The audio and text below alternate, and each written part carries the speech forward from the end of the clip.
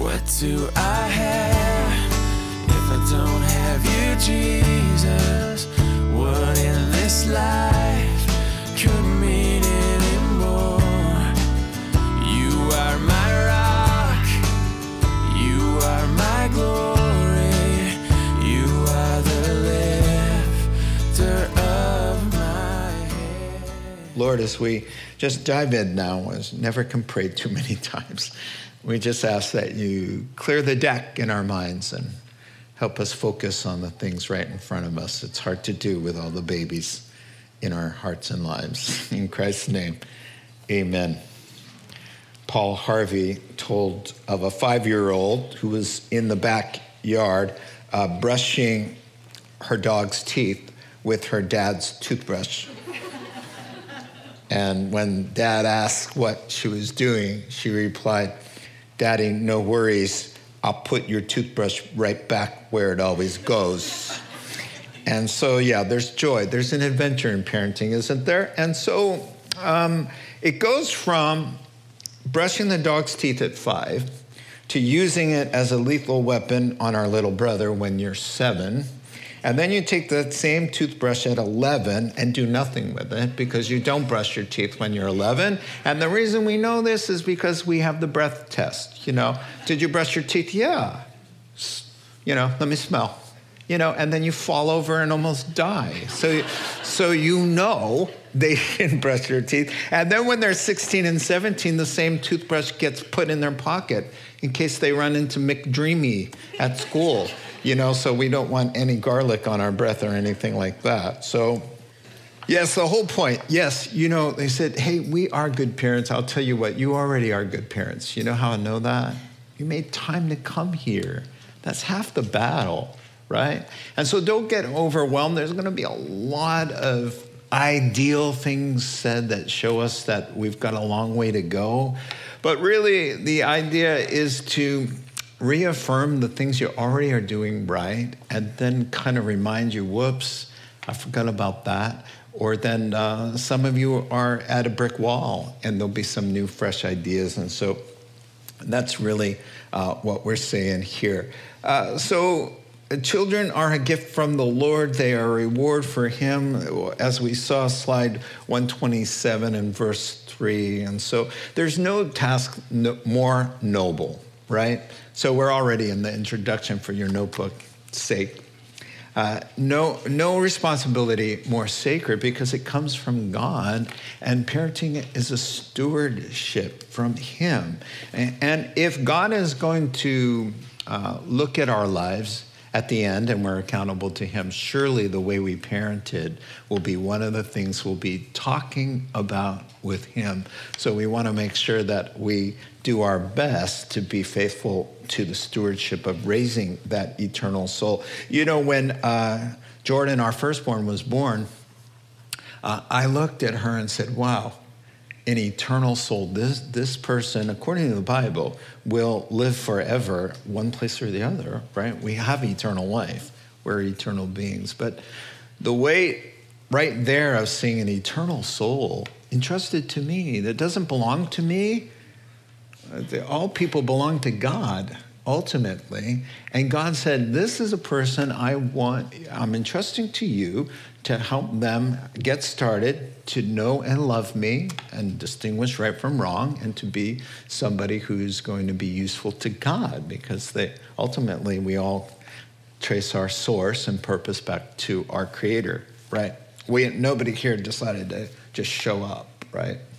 We didn't birth ourselves. We're here because somebody else wanted us to be here, and he gives us kids like that. So that's an awesome responsibility. In 2010, researchers at Duke University Medical School studied and followed hundreds of babies, I think 500, who had very affectionate and attentive parents. And they grew up to be, from their point of view, from the babies who grew up's point of view, happier, more resilient, and less anxious adults. The negative impact of the lack of affection to some, the adults struggle to connect socially, relating to people, and just seemed distracted because they didn't get the foundation. They didn't get that self-worth. I'm important, I'm loved, I matter in this world. And a lot of people don't get that message, and they spend a lot of years. I think the goal of some parenting, and I said this to Barb, is to give them as least to talk to a therapist about as possible, right? I remember butting heads with one of them growing up and saying, listen, I'll pay for your therapy bills, but right now, you have to obey me. Yes, and so our job really then is to raise them for the Lord and prepare them for himself, and not to mention point them to eternal life. We're Christians here for the most part, and let me read a recent poll here. The current Barna study indicated that nearly half of Americans who accept Christ as Lord do so before they reach the age of 13. So whatever mom and dad are doing in the home, half of heaven, when you get there, and it says there'll be countless people, half of them, and some say a little more than half, got there because they had a firm foundation and they were introduced to Christ when they were very young. And so train up a child in the way they should go, and even when they're old, they will not turn from it. Proverbs 22 and verse 6. This isn't one of those scriptures you can just press too hard. Generally speaking, all things being equal, when you raise a kid a certain way and you do so in a healthy way, they don't want to depart from the love of God, the blessings of God, the blessing of Christian community, all of that. And so we are to make the gospel attractive to them, as it says in Titus. And so I did hear somebody say, kids are born, they don't come with instruction. Well, that's an unbeliever's point of view. Believers believe that, oh, yeah, they do. They come with the book from the God who gave us life. The instructions to raise children in the Bible are specific, practical, and inspirational because the God who entrusts a task. So if he says, I want you to raise these children in the instruction of the Lord, he will provide the teaching to do that and the grace and the strength to do that. So the one who calls always equips. God will never ask anybody to do something he doesn't show them how to do it and give them the grace to do it. Right? And so we have it right there. That's the key, right? So parenting is to read and understand the instructions, to learn. We learn and understand what he wants with his children, and we do our best to first apply the truth to our own lives and teach and model for them and leave the rest to God. Barb and I, let me say before we start out, and Barb is in Spokane being a mom right now and a grandma. And we have 3 wonderful adult children, 30, 28, 26, and 2 adorable grandchildren that I could show you pictures for days, but let's move on. We have these children who are now our job is really basically over, but parenting is never really over. I mean, I'm talking about minor children in the home. Parenting adult children is upon request, because nobody really likes a backseat driver. So you have to be careful until the backseat driver saves your life, right? And then we appreciate the backseat driver. And so that's where we're at, Barb and I. I want to incorporate some of the things that worked, some of the things that didn't work. And, a lot of people ask older people with multiple children, what would you do differently? And so that's woven into these commandments, if you will. Moreover, I did a doctorate in ministry, and we had to have a project, a thesis. And so they said, pick something for your church to work on. So I picked a parenting conference. And so for 2 years, I had to think really long and hard about biblical parenting for 2 years, and I want to write a thesis on it. So some of that is woven in with the personal ups and downs and failures. Just failures. Just because you know how to parent somebody or what would be right in the situation, as you well know. Every wrong thing, every weak thing that we've ever done, we know. We know this is not the right thing to do, but we end up doing it, right? And out of so many different reasons. We're just broken ourselves, or we're just lazy, or we're careless in the moment, or we're morally compromised, whatever. And so parenting God's way is pretty much not for the faint of heart. It's hard work. It's about sacrifice. It's about being other-centered and being in full control of yourself. So it's quite a chore, but with God's grace, we can do it. And it's a mixed bag of big payoffs, isn't it? Proverbs chapter 10 and verse 1, a wise son brings joy to his father, but a foolish son brings grief to his mother. And so, you know, our job this morning is to bring the wisdom and impart some of that so that we'll reap more joy. Do you see that? Right? Now, that said, you know, kids have their own callings, they have their own weaknesses, they have their own vulnerabilities, they have their own callings. They have free will. So it doesn't really always matter how well somebody is raised, because people who make big mistakes, who really mess up their lives and cause a lot of pain and suffering, were parented pretty good. Franklin Graham has a quote. He said, "My father was a world-famous evangelist, and my mother the godliest woman I've ever known. But I still spent years rebelling and living in the dark of my own ignorance and sin. But by the good grace of God, I came to my senses. But my time in sin had nothing to do with the lack of good parenting and loving parents that I had, but everything to do with my own bad choices." So one person said, do your best, pray that it's blessed, and leave the rest to the sovereignty and love of God. At the end of the day, kids got to find their own way. They got to find who they are. They got to figure out who Jesus is on their own. We set them up. We make the gospel attractive. We live it out in front of them. And then they have to choose. Let's trust God's sovereignty. Okay, so I want to talk about these 10 areas. Let's start with thou shalt put Christ first in your life. So that should be commandment number 1. Now, and we'll take breaks along the way.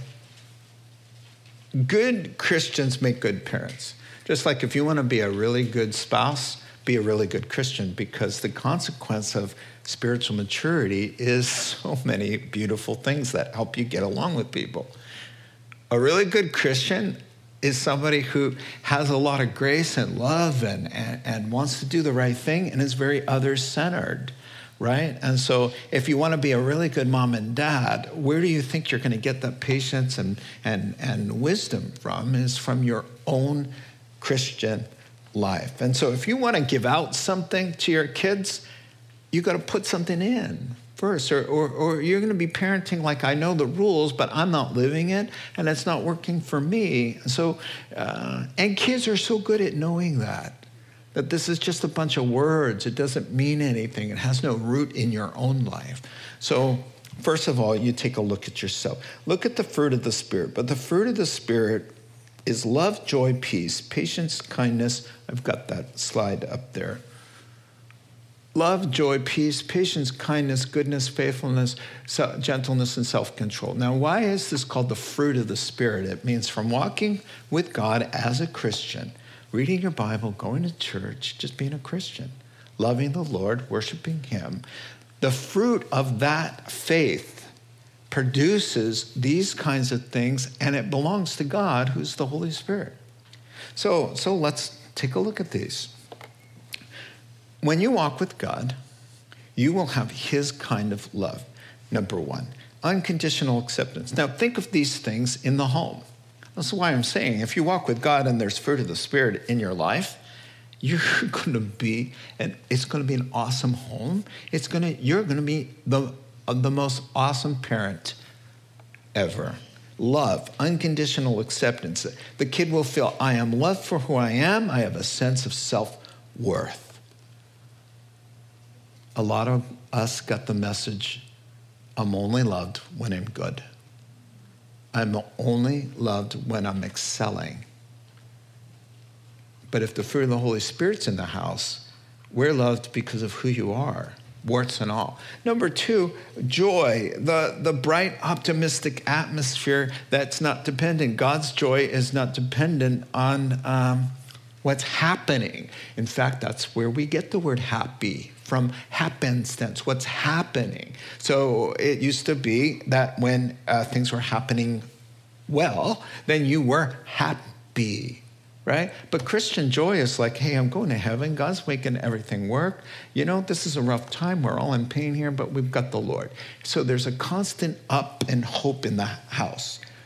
So they don't live under the cloud of whatever cloud came in. They have joy and optimism and hope and some sunshine, even when everybody's hurting and upset, or there's been a loss in the family, or the gerbil died, you know. Number 3. Peace, that overall sense of well-being, order, routine. The home is a sanctuary and soul rest. If there's peace in your home, your kid loves to be there. It's a crazy world out there. And they can come home to a sense of order and peace and protection. Patience. This word means to suffer long or to be long fused. How else are you going to deal with a toddler who has to be told 100 times something? But we will get to why you have to tell them 100 times and why it should only be once or twice. So patience, grace and mercy is in the home. There's less pressure. There's less anxiety. There's more room to try and fail because you have patience. Kindness, it softens the edges when you have the fruit of kindness because you walk with Christ. There's kindness, the way you speak to people. You don't name call. You don't lose your temper because that's not kind. You're affirming. You're catching them doing the right thing. You're encouraging. You're being other-centered. You're building people up. Goodness. So in the home, there's not all kinds of filthy, terrible, violent images everywhere, or conversations that shouldn't be talked about, or gossip or conflict, because there's goodness there, because that's a fruit of the Spirit. That's a part of being a Christian. And you're not trying to be good. It's a fruit of the Spirit. It just is a result of walking with God and being under the sermons and being under the Word of God and worshiping Him. The next one, faithfulness. In the house, because mom and dad are keeping their vows, right? And because they keep promises and they follow through and they're consistent. So kids know, well, we're going to Disneyland because mom and dad said we're going to Disneyland. And yeah, once in a while there's emergencies, but faithfulness just lets the kid rest. They know this is what's coming, and mom and dad follow through. The kids learn duty and commitment. Gentleness, it's a protection to everybody in the house from emotional and spiritual bruising and injury. We've got these little kids with intricate little souls, and we're poking around in there. You've got to be on point and gentle and understand, dear God, one wrong, when you go in, there's a surgeon among us here. You go in and you see a nerve there. They're careful. They are careful. And that kid's soul is wired with nerves everywhere. You can't just go in there and just say something off the cuff. You got to, like we all do. Like I've done. I'm just remembering something. One of my toddlers, wouldn't brush her teeth. Well, now you know which one it was, since there's only one of her. Man. And I raised my voice and I said, brush your teeth. A little louder than that. And she said, Don't say those kinds of things to me, Daddy. I translated that. I knew what she meant. Don't talk to me like that, Dad. Not don't say those kinds of things to me, but the Holy Spirit corrected me. She's saying, don't use that tone with me, Dad. There are nerves everywhere. And I'm just like, brush your teeth already, right? Okay, maybe that was more like how it came out, right? All right, I know none of you have ever done that. And then self-control. There's no outbursts, or very few.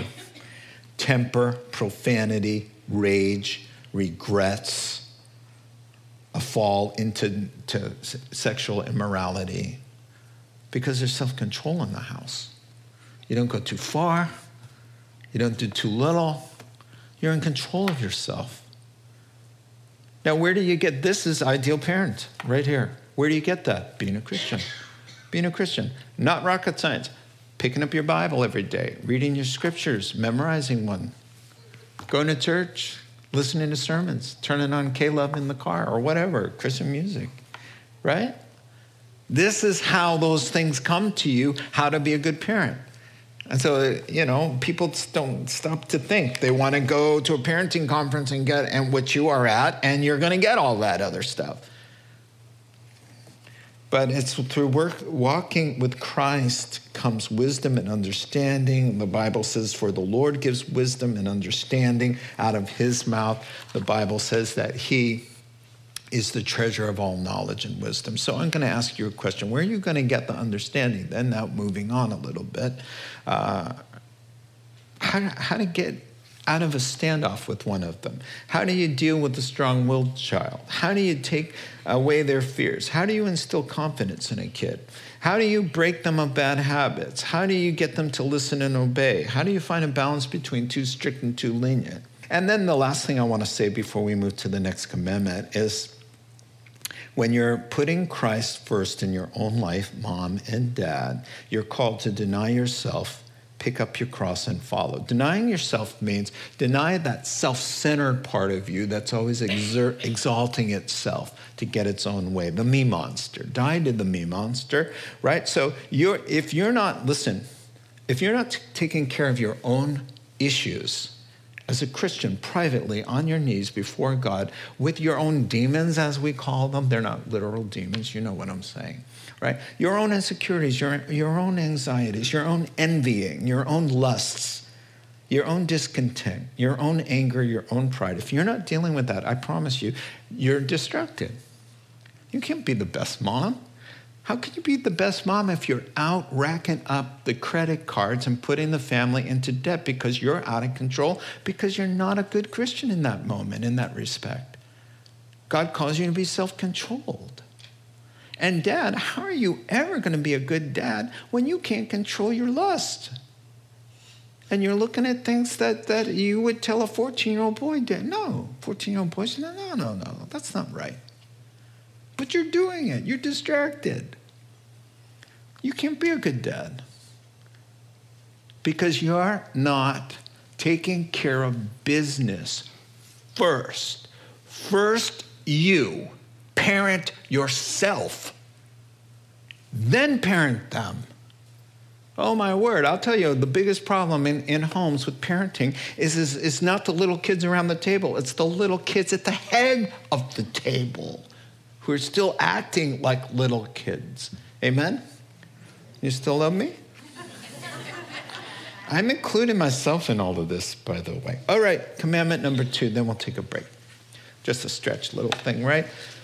Thou shalt teach thy children to know and love God. Well, of course, the mandate. Here's the mandate. I think I have a slide. The fathers, and the Greek word includes the moms, do not exasperate your children. Instead, bring them up in the training and instruction of the Lord. And then the second one just is kind of like, notice this. Children are to a command, obey your parents in the Lord, for this is right, because the parents have a mandate to teach them about the Lord. It's the parent's responsibility. Let's talk about that. The word there for to bring them up is to nourish, to feed, to care. And the way God says you would do that as a Christian is to train them. That word means the daily disciplines of the Christian life.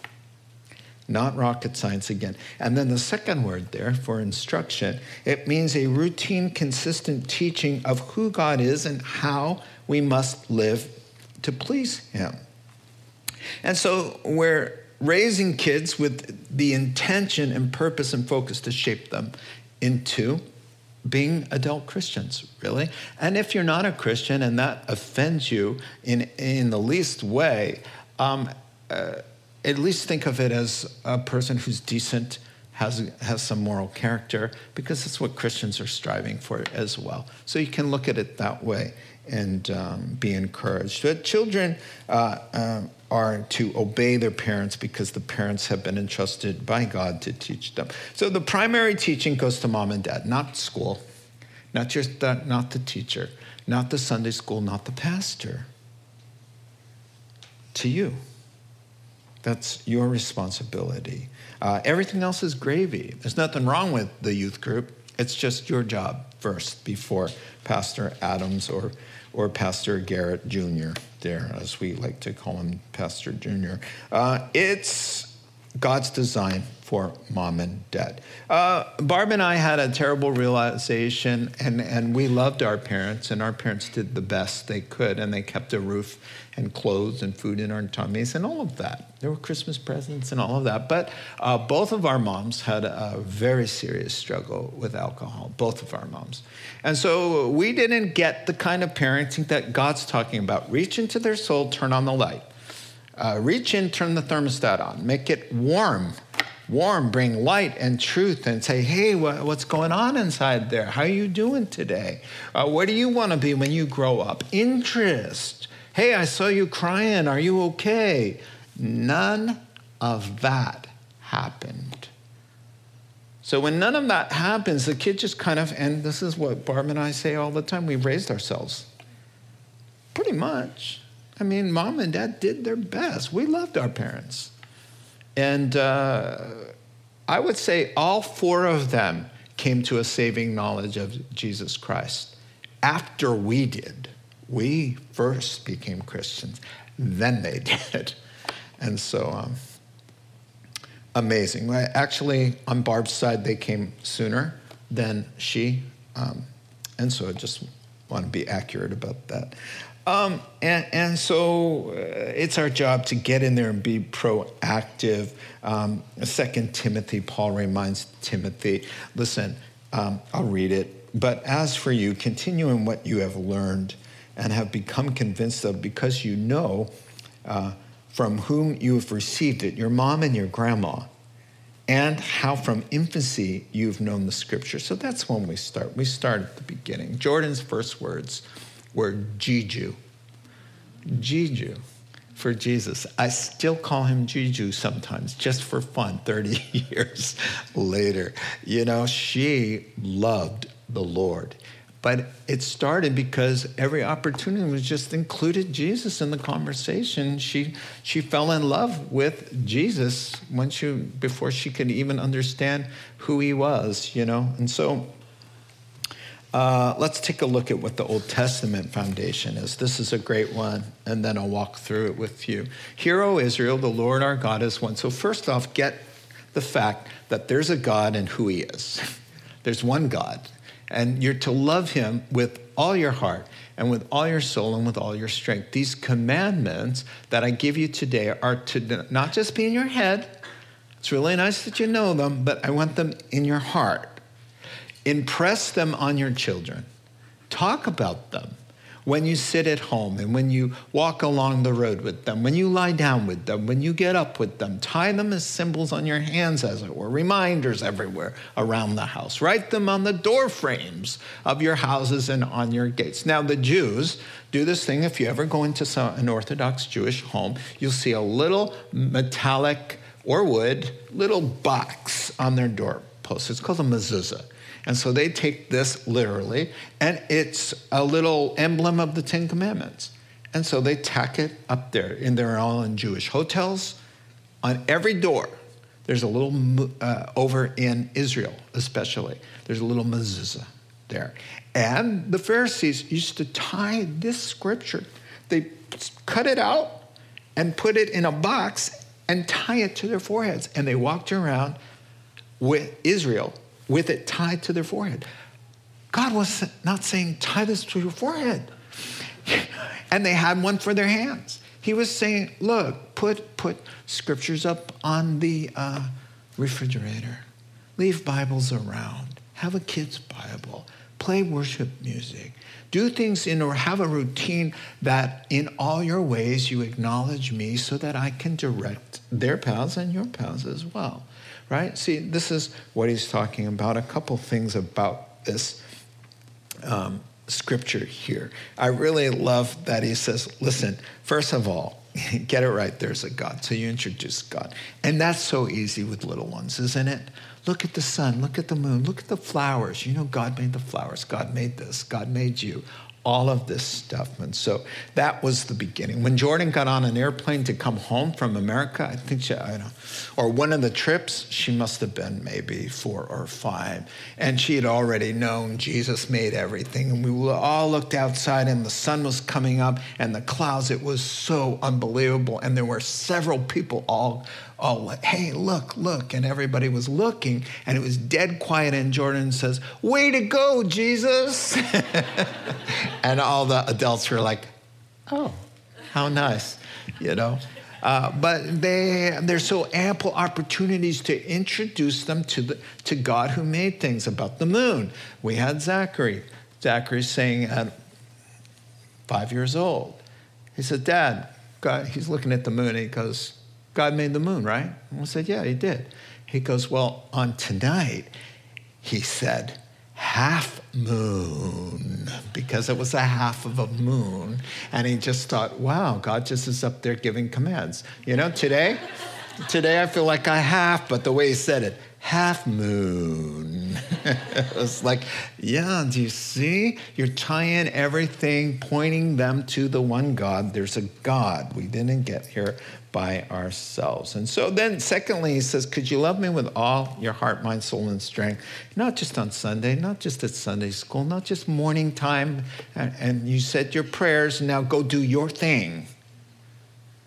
But in every aspect of life, to point them to God, without driving them crazy and without being socially obnoxious or odd. Right? We don't usually err on that side. We err on the side that we go through a whole day without saying anything, right? So I don't usually run into too many people who, you know, look at that flower God made. And Jesus made the metal that went into that car. And then, you know, it's a blue car. That reminds me of heaven because it's blue in the sky. And yeah, don't do that.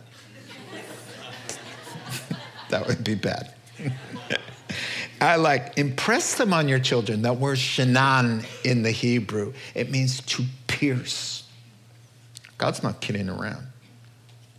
Get through to them with my word. Impress them, right? So when there's thunder, oh, honey, your fear, right? You impress them with a scripture about mitigating fear. When there's a boo-boo, there's a comfort scripture. When there's a blessing, there's a thankfulness to God. When there's a success, there's a praise. When there's a failure, there's a grace. When there's a need, there's a prayer. When they're hurting, when they're sick, when they're lonely, get Jesus involved. That's what he's saying. When you get up, when you lay down, when you're walking down the street. Not crazy.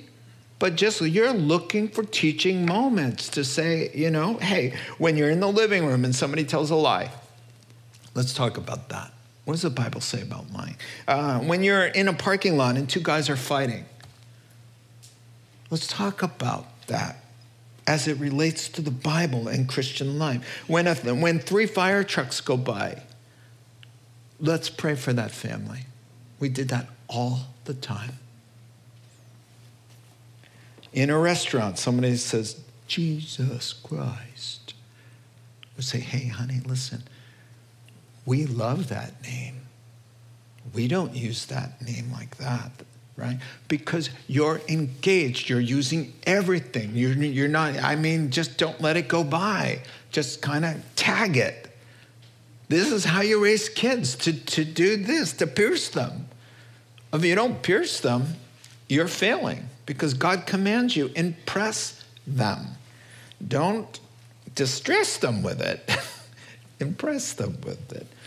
In our house, we use the proverb of the day. Whatever proverb, whatever day it was of the month, we went to that and we took turns reading it in the morning, that kind of thing. So let me wind down this commandment with teaching them not just stuff to know, but teaching them how to live. Number one, giving them age-appropriate chores to do.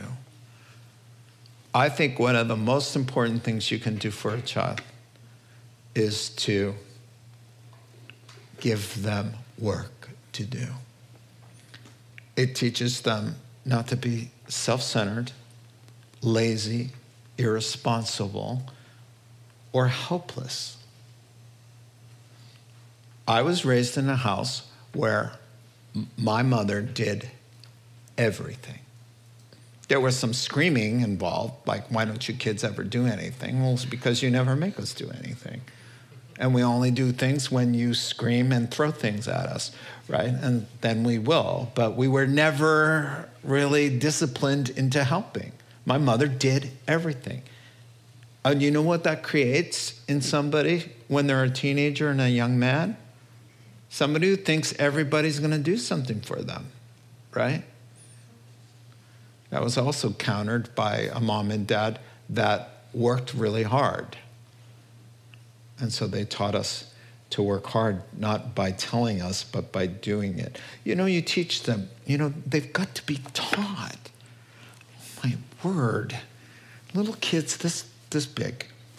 Adults walk by and say, hi, Johnny, hi, Janie, and they snub them. So all the adults are standing there, and there's a total snub. I don't need to look up at you. I don't need to talk to you. I'm in my own world. Thank you very much. Go away. Who are you anyway? Oh, no. Never once got away with that with me. Grab their heads, and I say, honey, Mr. Smith just said hello to you. Grab the head, look up. Say, hello, Mr. Smith. And hello, Mr. Smith. Say, very good. And then next time, you're going to make sure that when an adult speaks to you, you look at them and you greet them. You answered them. Every single day, kids snub and disrespect and do whatever they want. Mom and dad says nothing. No correction. How are they ever going to learn anything if you're not constantly saying, excuse me, even if you want to do it after? What you did there, that's called being rude.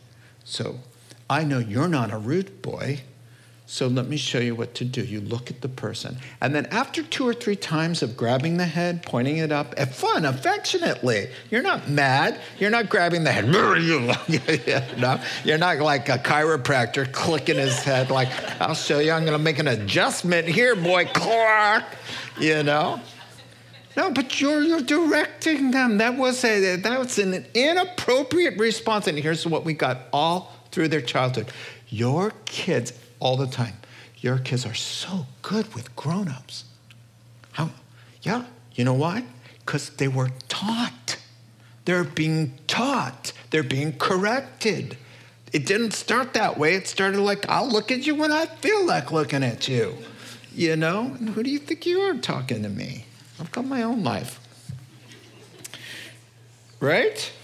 You can say an amen. Oh, that was pretty weak. But I believed you. All right. Let me see. One last thing. Truth is caught more than taught, right? So listen, you can tell them one thing. You got to live it. They're watching how you treat each other. They're watching how you handle conflict. So you can tell them whatever you do, to stay calm when things fall apart. And then you guys fall apart. You've just negated the whole thing. You have to live out the truths, and I've got a whole commandment about that, so I won't go any further with that. Reminders, that's what he's saying. Make reminders. I really like that. There's a song called Daughters that I kind of like. Sometimes I listen to secular music. It's not a sin. And John Mayer, fathers, be good to your daughters. Daughters will love like you do. Girls become lovers who turn into mothers. So mothers, be good to your daughters too. I'm just telling you right now. I am telling you, they are taking premarital classes now. They are enrolled. And you are teaching them. This is how to be a husband. This is how to be a wife. It's too late. You've already been watching. There's time to correct. There's time to amend. But they've enrolled. And they're catching more than you will ever realize, because think back on your mom and dad. You were getting it loud and clear. You knew when daddy was happy and when mommy was not. You knew. And you saw. And sadly, to this day, I'm a grandpa. To this day, I repeat patterns that were imprinted on me that may start in my head, and then I have to correct them because they got imprinted on me. Why? They were taught to me. They weren't even, you don't even have to try, and I've got another commandment on that. So we'll get to that one when we get to that one. So we pick up at commandment number 3. Yes, thank you, Mr. Spencer. Thou shalt be full of grace and unconditional love. Grace-based parenting, very important. Most important ingredients, grace and love. If you're baking a cake, and you're going to need baking soda and flour, or you're going to have a mess.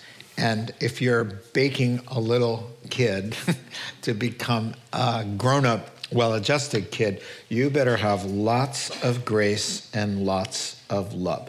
What is grace-based parenting? Well, I'm glad you asked. It's a safe place, safe environment created by you for imperfect, fallen human beings to be at rest as they are, not as who they're becoming. It is love for the person, warts and all, as I've mentioned, and it is fun, it is laughter, there's room to breathe, there's room to take risks and make mistakes. There's permission there to be honest and real, not fake, to be able to say what you really feel and really think, even if it's out of bounds, it's still a true feeling.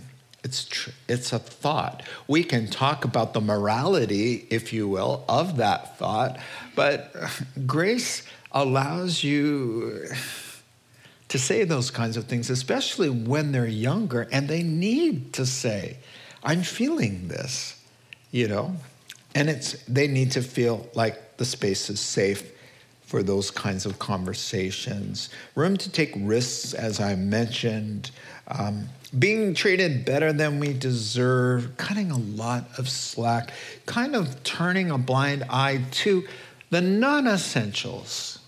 Being able to tell, you know what, that's a nothing burger, and I'm not going to make a something burger out of a nothing burger, right? That's grace. And so it's tricky because you're not lowering, don't get me wrong, the standards or tolerating disobedience. So you have to find that line.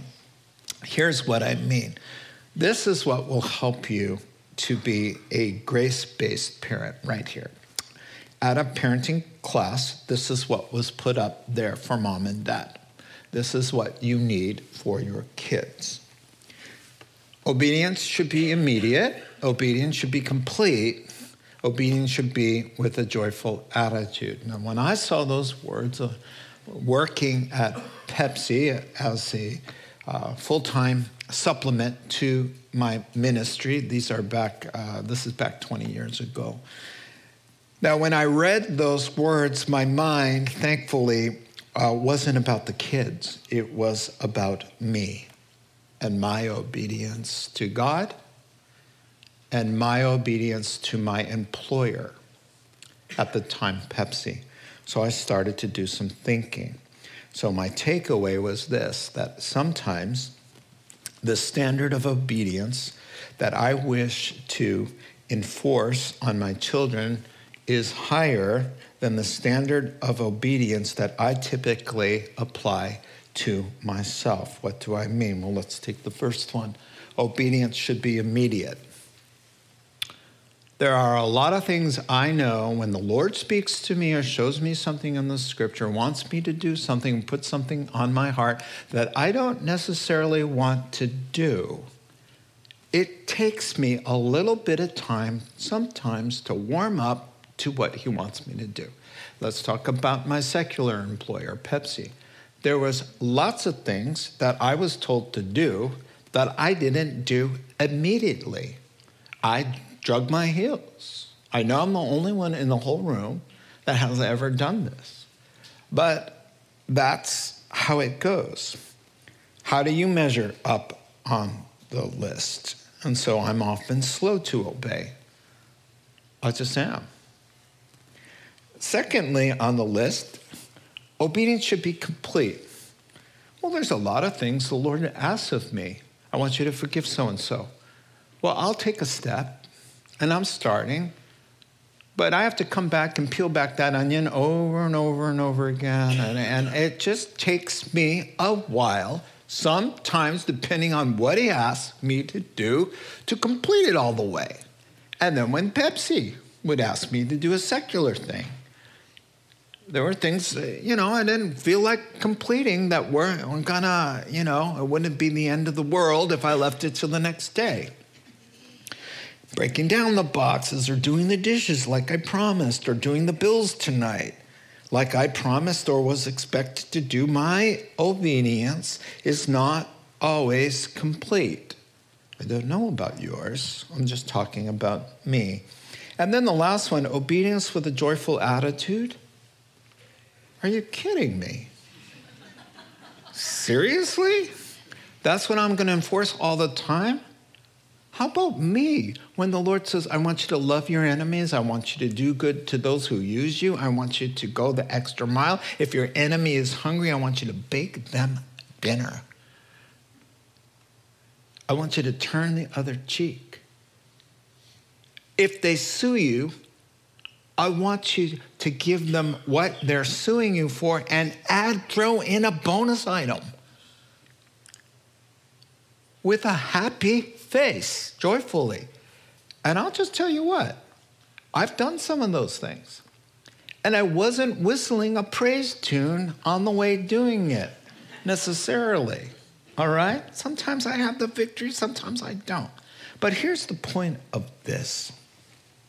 Gracious parenting begins by daily recognizing our own need for grace. We must guard our hearts lest we fall into the trap of the unmerciful servant who accepted the master's forgiveness of his own debt, but failed to extend mercy to a much lesser offense. In other words, those poor victims, our children, when we get this kind of stuff, and we go after them and say, this is what we expect of you. Without grace, what grace will do, considering your own problem and struggle with these three things, is to allow for a greater patience and a greater understanding and a greater grace to be extended to them, to the very things that you yourself fall short. That's what will help you with grace. Now, it doesn't mean that you will excuse them from wrongdoing or lower the bar in any way. All it does is affect how you enforce what's the right thing to do. You just do so with a little bit of grace, with a little bit of, I know how hard it is. So that you don't come off like some kind of perfectionist and some kind of, Nazi. It's like, how does that saying go? I want it done right away, all the way, in a happy way. You know what? I could just hear the Holy Spirit saying, and I want it done that way for you too. And it'd be nice once in a while for you to do that. Right away, all the way, and in a happy way. Pastor Ross.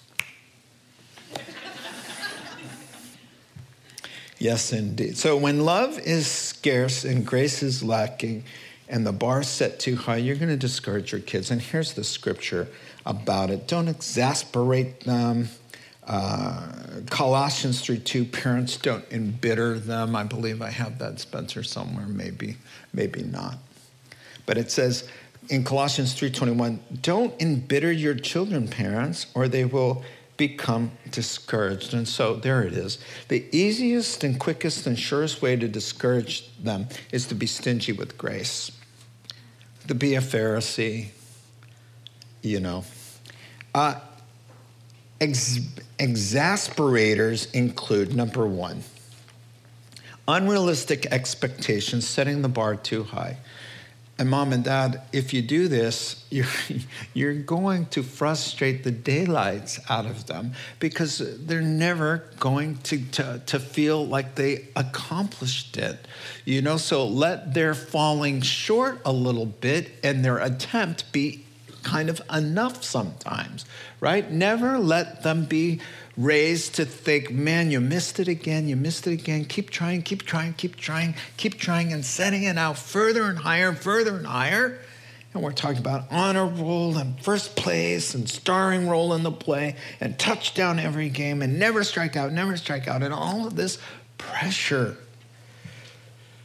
How do you balance out? We want them to achieve. And who doesn't want to say at work the next day, my kid got first prize, But you've got to work on that in your own head. To vicariously live through your kid is something that a lot of parents struggle with.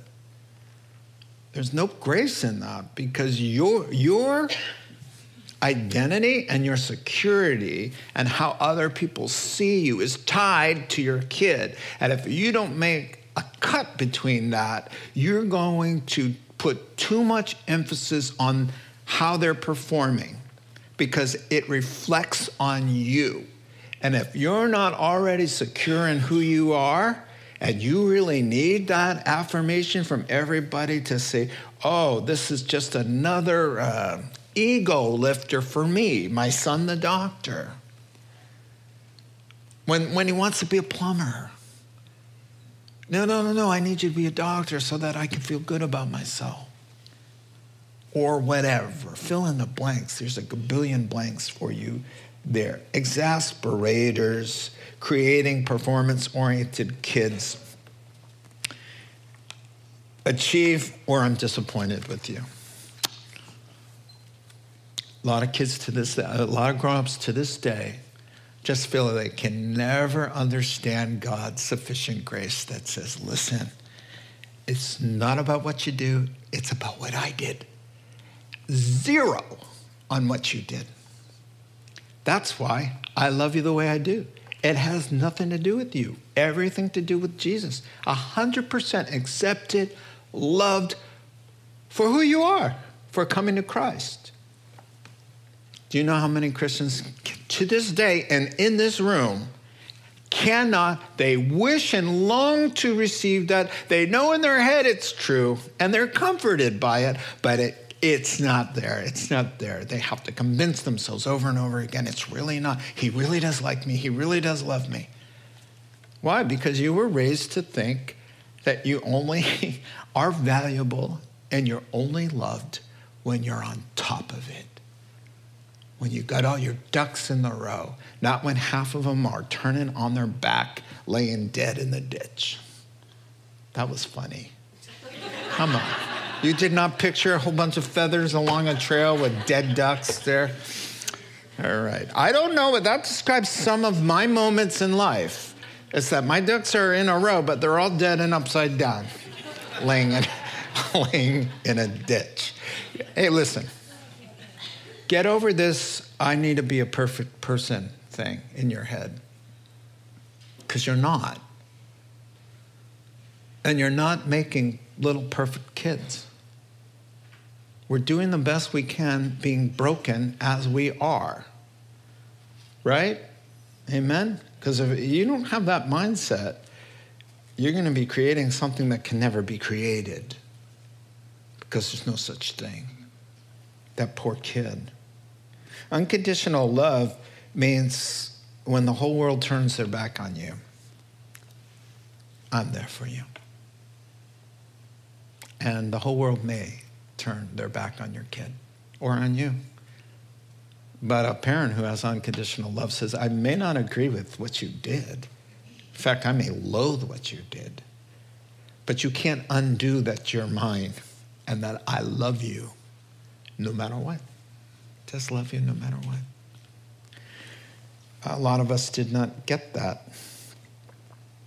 And lastly, I have down here, and it's okay for them in a house filled with grace and love to not be who you wanted them to be.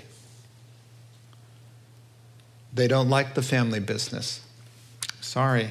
Well, it's been here since 1812, right? Well, sorry, they have a life, and they have interests and skills, and they have a calling, and they don't want to be in the family business. So you're going to waste 5 years of your life and 10 years of strife because you want them to, let's change the subject to mountain biking. Why can't you mountain bike with the rest of the family? Because they'd rather be at home reading a book. In a grace-based house, that's okay. In a dysfunctional house, it's not. You're the oddball. Why aren't you like us? Why aren't you like us? I'll answer that. Because I'm not like you. That's it. Nobody is like anybody else. We're all different, and we all have the grace to be able to say, you know what? You don't want to go to college. You want to work a trade. You want to be a welder. Do you know how bad some guys need that kid to go to college, or it's the end of the world, and the kid says, please let me just work with my hands? I look at books, I get nauseous, I have a panic attack. The words are upside down for me. But when I'm underneath a truck, I'm like, oh, that's what I need, Dad. Give me the grace to not be who you thought you were raising. You actually ended up with me. Is that okay? Oh, they got to get the message. It's got to be okay to be who they are and not who you thought they were, or who you think you're raising. Mom is a master seamstress, and the daughter doesn't want to look at a sewing machine. The guy plays the guitar like crazy. My father was a professional guitar player. My mother was an acrobat and a dancer on Broadway. They met on Broadway. And none of the kids wanted to play guitar. And none of the kids wanted to be an acrobat.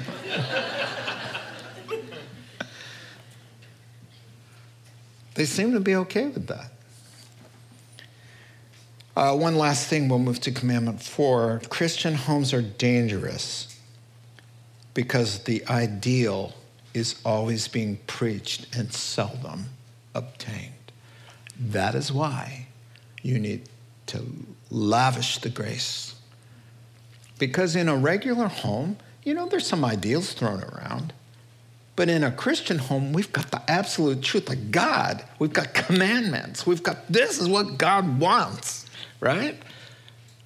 But what God wants isn't what God always gets. So there better be a lot of grace, because there's a lot of grace for you and me.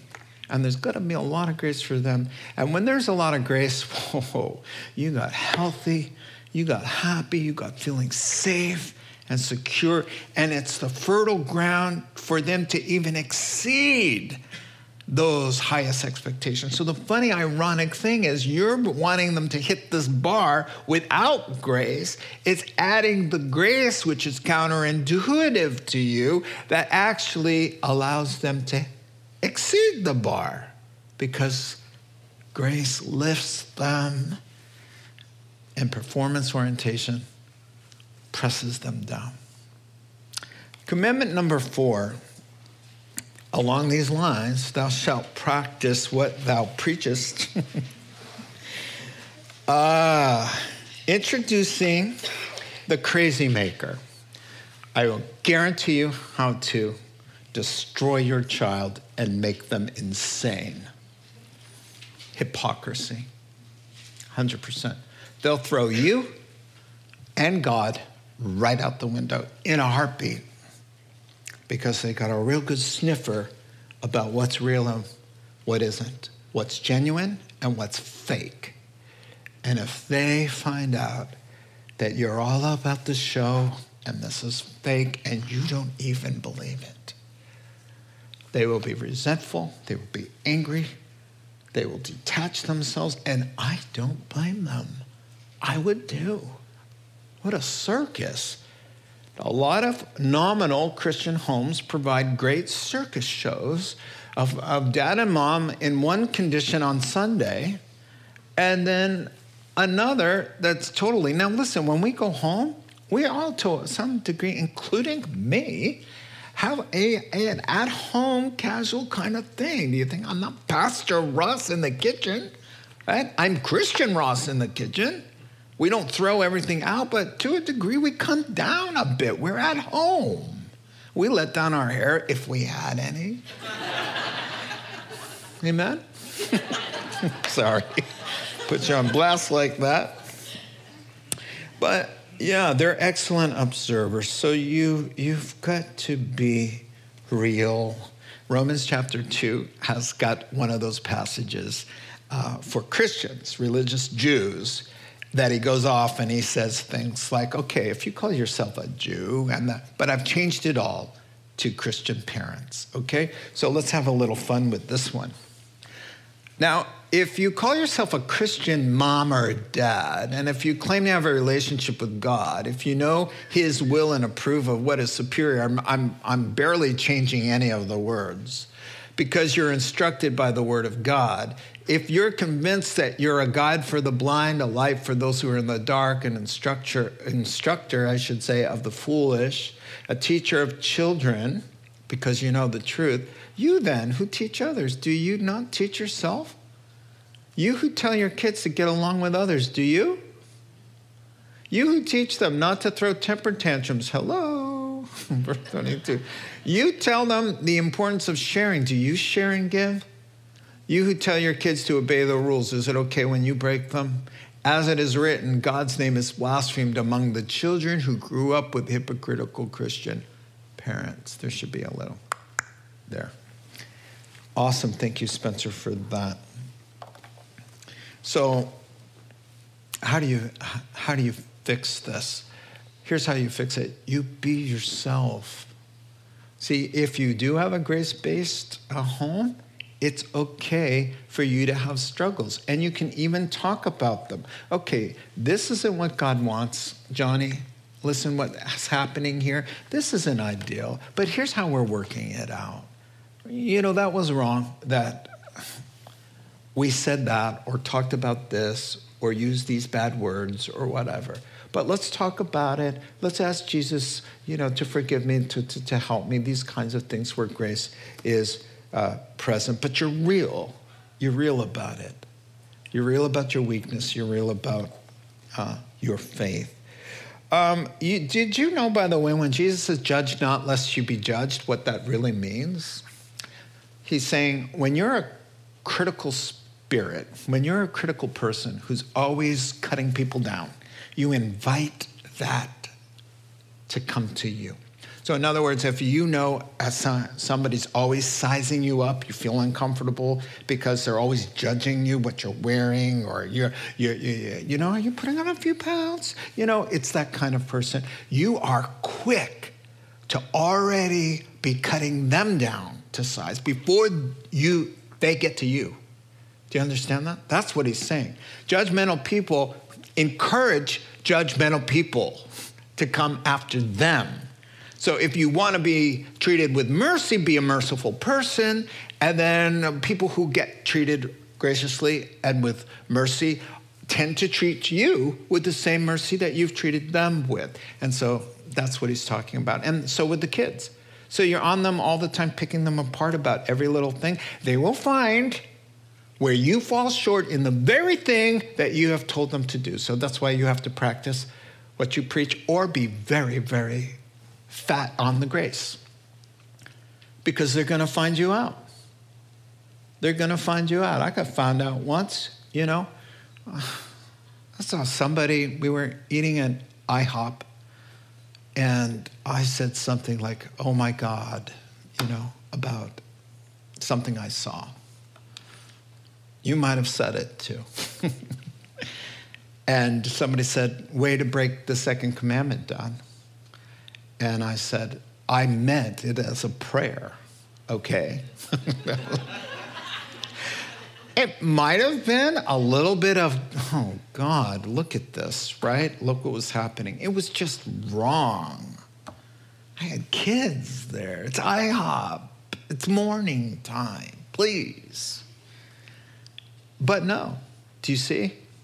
Dad, you're always telling us, you're always saying this, but then you're doing that. So you have to practice what you preach. And that's why James says, listen, don't many of you want to be in the position of teacher because you're going to be held to a stricter measure. So you're the corrector in the home, you're the teacher in the home, and they're looking at you, they're watching you. You're always on them about your room, and then they walk by and see yours.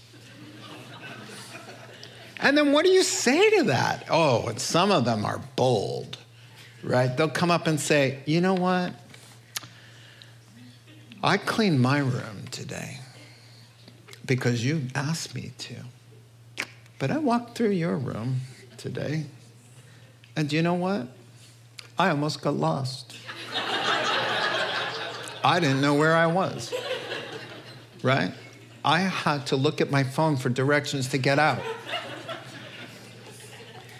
I'm just telling you, put a lot of grace in there and don't be picky, and live it out, because they're going to nail you, right? And so, learning comes this way. Whatever things you've learned or received or heard in me, Spencer, I have this, Philippians 4, or seen in me, put into practice, and the God of peace will be with you. So he's inviting what we already do anyway. We imprint. We get imprinted by people we hang around with. And so he's saying that is something so powerful, is to watch the Apostle Paul under stress, when he's happy, when he's sad, when he's lonely, when he's tired, when he's in jail. Just watch him and then imitate him. He doesn't have to tell you what to do. Just watch how I handle this, and that's what they're doing. And so that's why it has to be right on, because people are paying attention, the little people. Now, imprinting, let me talk about imprinting. Imprinting means, you were impressionable because the jello was forming, the concrete wasn't dry, right? Because you're young. And so what you're around a lot, it's just like an imprint, and it happens, quite frankly, whether you like it or not, right? For example, I sneeze, I hear my dad. My dad visits. He's been gone for 20 years. But when I sneeze, that's my father. Now, how did that happen? I don't know. It happened because I grew up with 18 years of a dad sneezing near me. And that's how I saw it. When my sister answers the phone, it's my mom. She answers the phone like my mom. And that's not where it stops. I do a lot of things like my dad. I still hear, I'm sorry to say this, I still hear his profanity. I can't get it out of my head. I can't. It is there to this day. Because I heard it 100 times a day for 18 years. Now, can you imagine if I heard 100 times a day a praise, a thanksgiving, an affirmation? 100 times a day, good and pure and wonderful words. They'd be bouncing in my head. And some of them, there are some things that bounce in my head from my parents. I told you, my siblings and I were all having dinner, and one of them said, am I crazy, or did I never see mom and dad sick in bed? Not once in my life. And we went, okay, all four of us. Never once. Now, that's impossible because my mom and dad had to have gotten the flu. They're humans. They had to have been sick. But not one of us ever saw my mother sick on the couch, laying down with a blanket on top of her, or in bed. She was always working in the home, and my dad was always working. He never walked in and said, oh, Dad, you're not feeling well today. Why? They're the hardest workers I've ever seen in my life. And they produced 4 driven children. We're driven. I have a hard time with lazy people. I really do. Unproductive. Who need to be told, okay, now it's time, since you have nothing to do, to ask somebody, is there a way to be helpful? Do you know what I'm saying? I saw some people going, yes, we understand that frustration. But looking at how parents handle crises, how they treat their spouses, how they attend church or not, here's the thing. Some parents said, my kid went off to college and then never went to church. That was it. They don't come to church but every other month. Mom and Dad, are you kidding me? They're doing what you taught them to do. Go when you feel like it. And they don't feel like it. But you're up in arms? Well, they stop. And that's the thing, the blind spots on us, right? We imprint them one way. We tell them how important it is, and then we don't do it, and then they don't do it, and then we get our nose out of joint because they're not doing it. Or how somebody dresses. A young lady in the youth group. It's summertime, and it's like, whoa, no, right? But mom, it's the same thing. They're looking, they're learning, they're watching, all of this stuff. So we teach not through our lectures, but by our lives. Let me show you one more thing, and then we'll take a break, because the discipline one, oh, that's a fun one. Oh, yeah, you'll like that one, but let me give you this one. My mom and dad didn't give Christmas presents to each other. They spent all the money on us. I can understand that. So we started to do that. We thought, you know what? Well, why am I going to spend an extra? We could do something for the kids.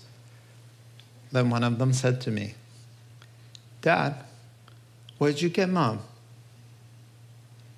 That was the last time that ever happened.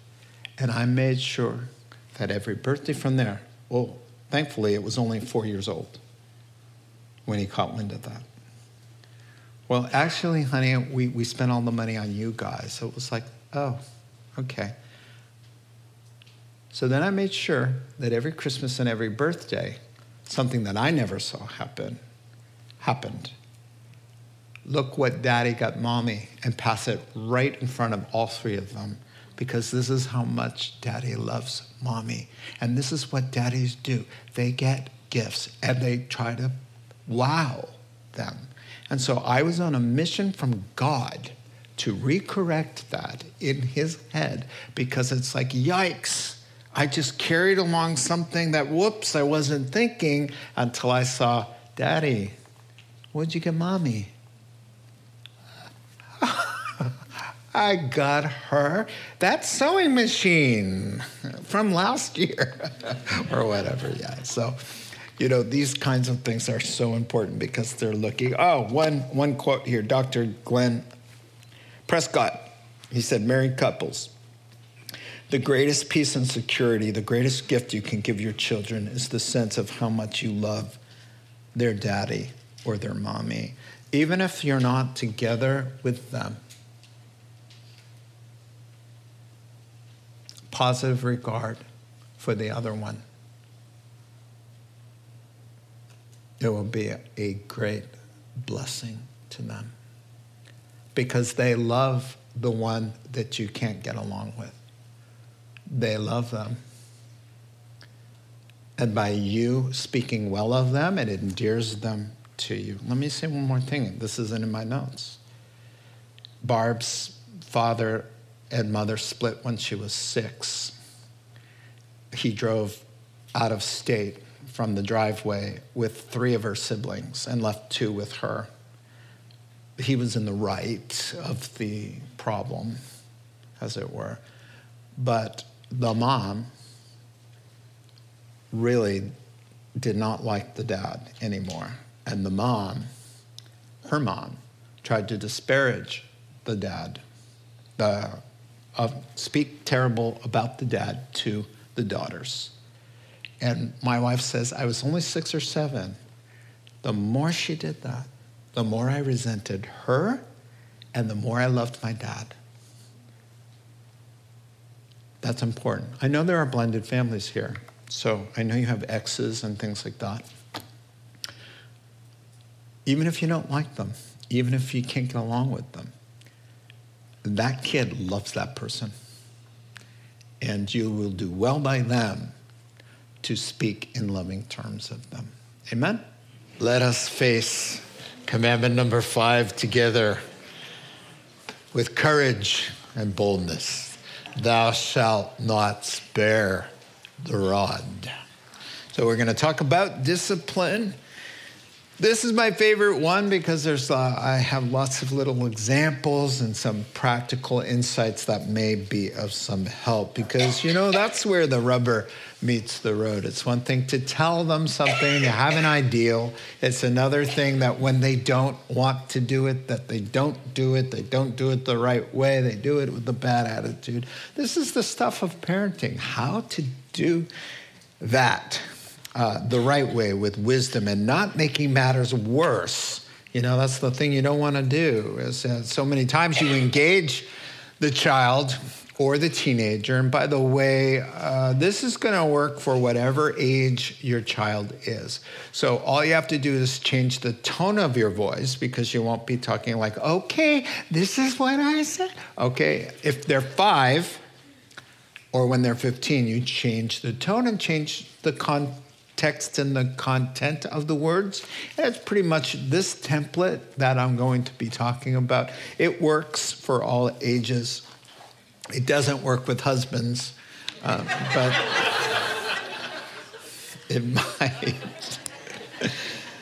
All right. By the way, somebody reminded me of a quote I want to start with, not quite connected to discipline, but generally speaking, parents tend to take too much credit when their children turn out right, and they accept too much blame when there are issues. We've got a lot of ingredients going on in the mix, and so as we've been saying, we do our best. We try to live it out, and we try to trust the Lord with the rest. Amen. So the goal of parenting is to teach and to correct, not to be their best friends, but to be their parents. Yes, it's needful to be a friend and have a friendship with your children, but the goal is to be a disciplinarian, a coach, a trainer, stewards of their lives before their best friend or their buddy. We do not want them the ultimate goal is not to love us, but to love God. The ultimate goal is not to be happy, but for Christians to be holy.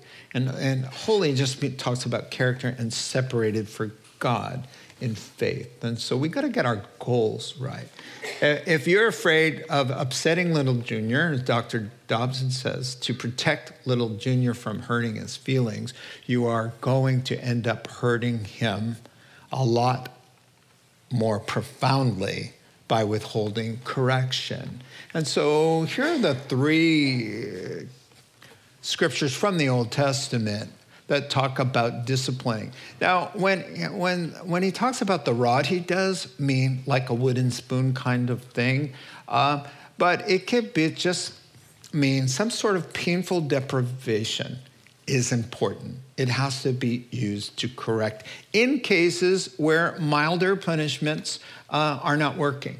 We're not really talking about spanking up until the end of this commandment anyway, but what I want you to catch here is the sense that defiant behavior that's repeated, that has crossed all the warnings and the minor rewards or punishments threatened, then it's time to up the discomfort level of the consequence so that they will connect this bad behavior with something unpleasant.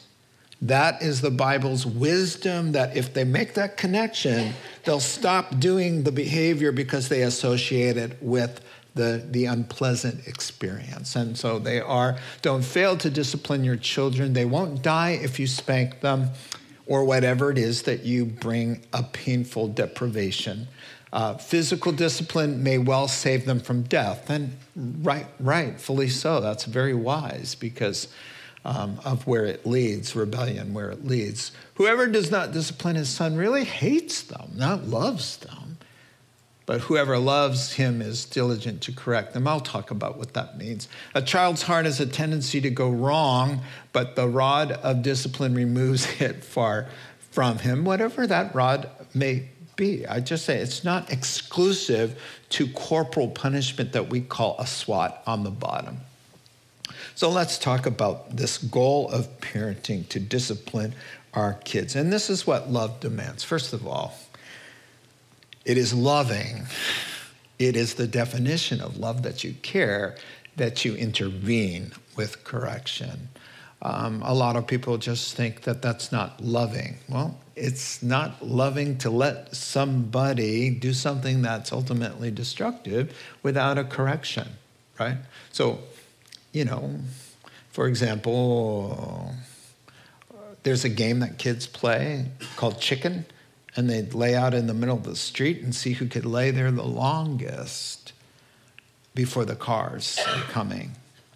And so when a dad catches their kid playing chicken like that, there should be some sort of correction, lest they think that's fun and cute and get run over. So it's not loving. The unloving dad would say, oh, they're kids, whatever, who cares? Whatever, boys will be boys. And then the next day, the kid is run over because dad didn't love him enough to do the inconvenient and kind of troublesome and awkward thing of stepping in and disciplining them. And that's one of the reasons for permissive parenting. We're going to talk about that. So love has a moral component to it. It doesn't delight in evil. It steps in, right? If the behavior isn't compatible, right, with what is right, then we step in. We don't condone or enable it, right? So proper understanding of biblical love is that we save them from themselves and their bad behavior, or to develop a lack of social graces or a lack of character that helps them in life. So discipline starts early, as I mentioned before, when the jello is still jiggling, not all the way done, or the concrete is freshly poured. And so here is the template. All right, I'll show you. There's 6 of them. 6 things I'll walk through. All right, so let's talk about these things. So you start early. They really must learn to do the right thing, to be wise and submit to authority and enjoy the reward, and associate bad behavior with something unpleasant for sure. Now, the problem of permissive parenting, let's talk about that. Let me define it for you. They're usually very nurturing and affectionate toward their children, but here's the deal. They have few rules or standards of behavior maybe because it's less work and less conflict and less headaches, or so it seems now, or they want to be super cool parents who kind of put up with a lot, like my parents. I love them, but like my parents, my friends all love my parents because my parents provided the keg at the beer party at my house when we were in high school. And kids who were underage were there drinking because my parents were the coolest parents ever. But I wanted parents. Even then, I was not happy. I was embarrassed and humiliated. I wanted parents. And Tom Meserve had parents. And I loved them. And I patterned myself after Tom, my best friend's parents. His mother was a pediatrician, and his father was a surgeon. And there was order and peace and affection. And when I was over that house, I was like, oh, parents who were involved, parents who cared. There was routine. There was, it was hope for me. It was like, okay, when I get out of this train wreck, there's some hope for me. And then I found Christ, and there was even more hope for me. Permissive parents, where there are rules, they are inconsistent. They often seem more like a friend rather than a parent. They provide little in the way of schedule or structure. They emphasize their children's freedom rather than their responsibility. They ask their children's opinions on major decisions. There's one thing about involving them and saying, what do you think about this? And letting them feel like, hey, we considered you and you're a part of things. But permissive parents actually are looking to them to dictate what they're going to do or not. I think we understand the normal thing of considering them. But permissive parents, it's all about them, making them happy. And so what do you think? Your vote is what we're waiting for. No, it's what's right in mom and dad's eyes, right? With the consideration, of course. And then they rarely enforce any type of consequences. And that's what they're called. They're permissive parents. And it's usually born out of insecurity. There's also problem with they come from an overly strict upbringing, and so they're bouncing off of that. I don't want to be anything like my abusive father, so you're abusive in your own way because now you're on the other end and you're neglectful. It's still abuse. It was abuse to get a keg for a beer party for high schoolers who got in the car and drove off drunk because my parents were the coolest parents in town, because they were permissive parents. They were affectionate and loving. My dad was the funniest human being on the planet. My mother was pretty funny too. They were both entertainers, which says a lot about things. Let's dive in and get practical, and this template can be adjusted, age appropriate. As I said, change your tone, change the word, it works. So let's get practical with this. Number one, I was cycling through Rio Neato, or whatever it's called out there. There's a general store way out there. And I stopped there to refuel. I'm sitting at the picnic table in front of the general store when an encounter happens in front of me. It's a mom and her 5-year-old girl. So I'm sitting there drinking my water and eating my carbohydrates so I can go on in life. And this is what I hear. Here's how it starts. There's a beautiful Harley parked there. Beautiful. And the little girl's enamored, and she's touching the motorcycle. And mommy says, do not touch that motorcycle. Do not touch that motorcycle. I told you, do not touch the motorcycle. Don't you touch the motorcycle. How many times do I have to tell you, don't touch the motorcycle? If you touch the motorcycle one more time, I'm coming over there. Don't touch the motorcycle. Why are you touching the motorcycle? Oh, my word, I wanted to help her. I wanted to touch more than the motorcycle. But, generally, I don't help people unless they ask for it, generally speaking. So I'm just sitting there observing this and going, I am paying attention because this is going to be used in my parenting seminar. Yeah, so because you don't know them, right? And so let's talk about them. So don't touch, don't touch, don't touch. And then she left her fingerprints all over that beautiful gas tank. Or how about this? Mom and a young boy, 5 years old, standing next to a mom and dad in their living room, the mom and dad's living room, and a visiting mom with her visiting 5-year-old boy who climbs on the couch and is jumping up and down with his shoes on. Johnny, don't jump and down.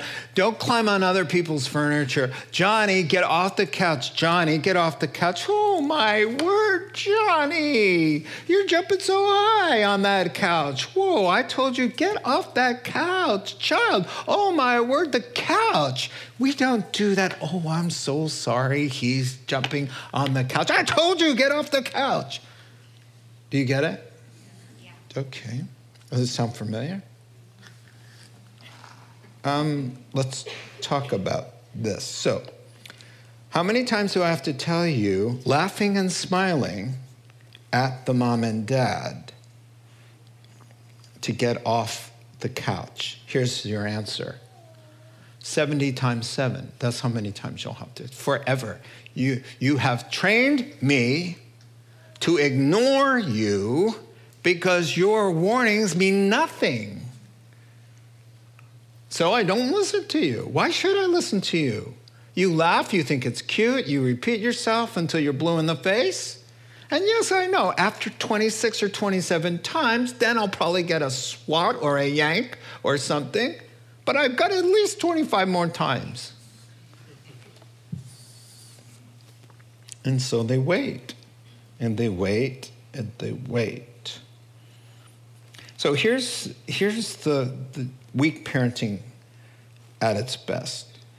And in this sense, it's a breach of love because you're enforcing a behavior that will one day hurt the child because they don't understand the significance of a don't do this. And if they don't respect your authority, they don't respect the Bible's authority, they don't respect God's authority, they don't respect law. And so the breach of love is why you don't love them and that you really secretly kind of hate them, or hyperbole, as the Bible says, is because love would protect them from that. But instead of getting involved, you just do a lot of talking. Dr. Dobson, again, says to avoid the problem in the moment is to create a bigger problem in the future. That's a really good one. So let's talk about this. So first of all, how do we get practical now? Number one,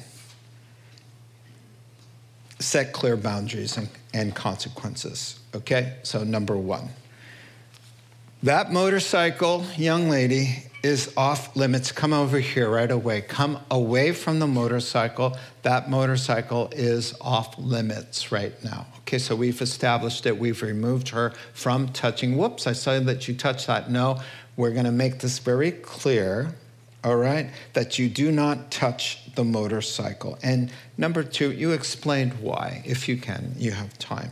Yeah, it's shiny. Isn't it beautiful? It's expensive, but it belongs to somebody else. And here's the rule. We don't touch what belongs to others without permission.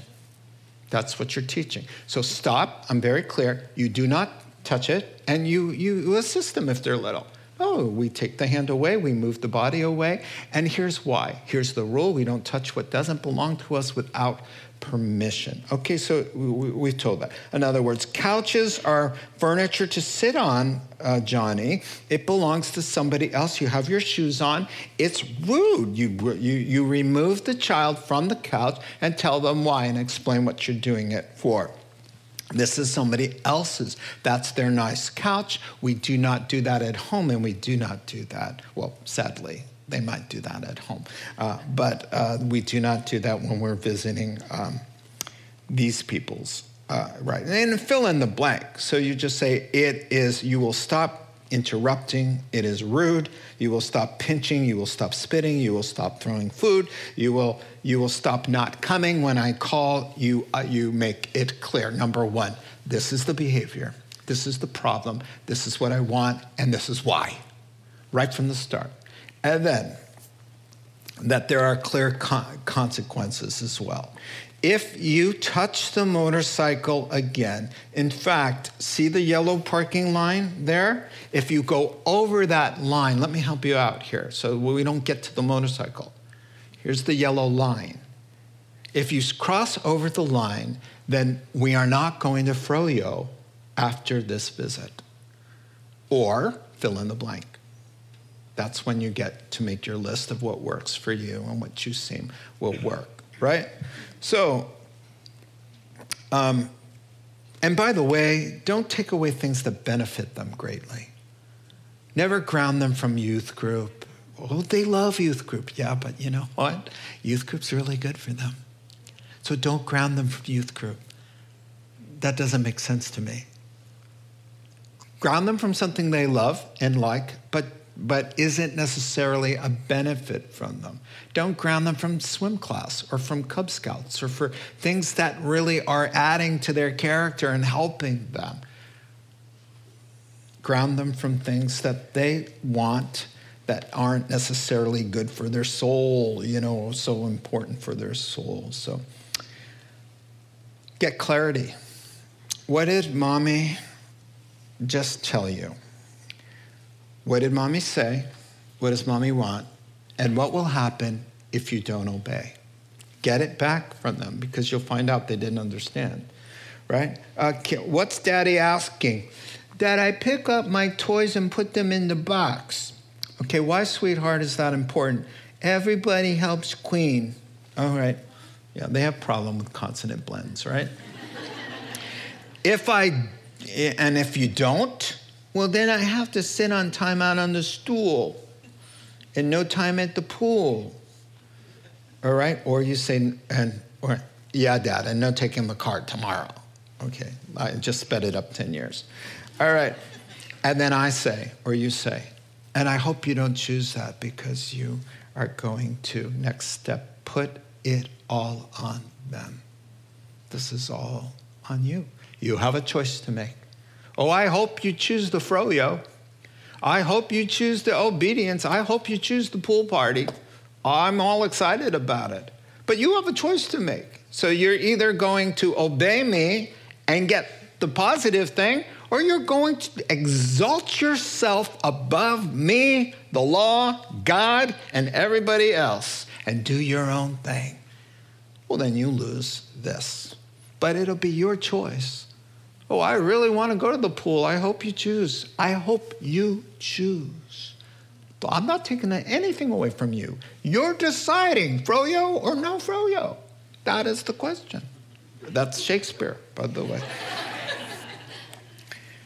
Put it all on them and teach them early on to prevent them from blaming everybody else in their life for their problems. I couldn't go to froyo. I couldn't do this. I couldn't do that. I had to sit on timeout because my mom's a big meanie. Oh, is that what happened?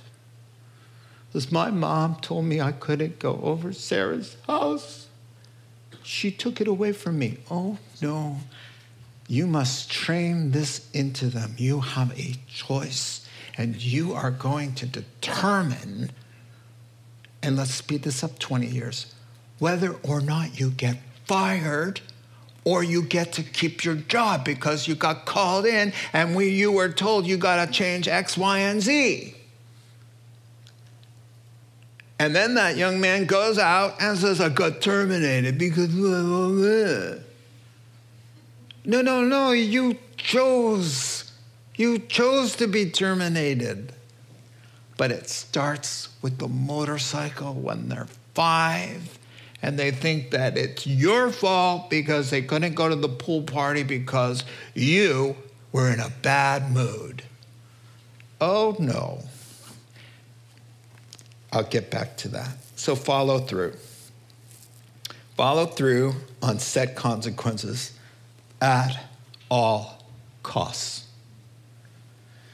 Take the child to the naughty bench. Sit them there for 10 minutes, not 9, not 9.5, not 9 and 59 seconds. You do exactly what you said you were going to do. What if they keep getting up? You keep putting them down. What if they keep getting up over and over again? You keep putting them down.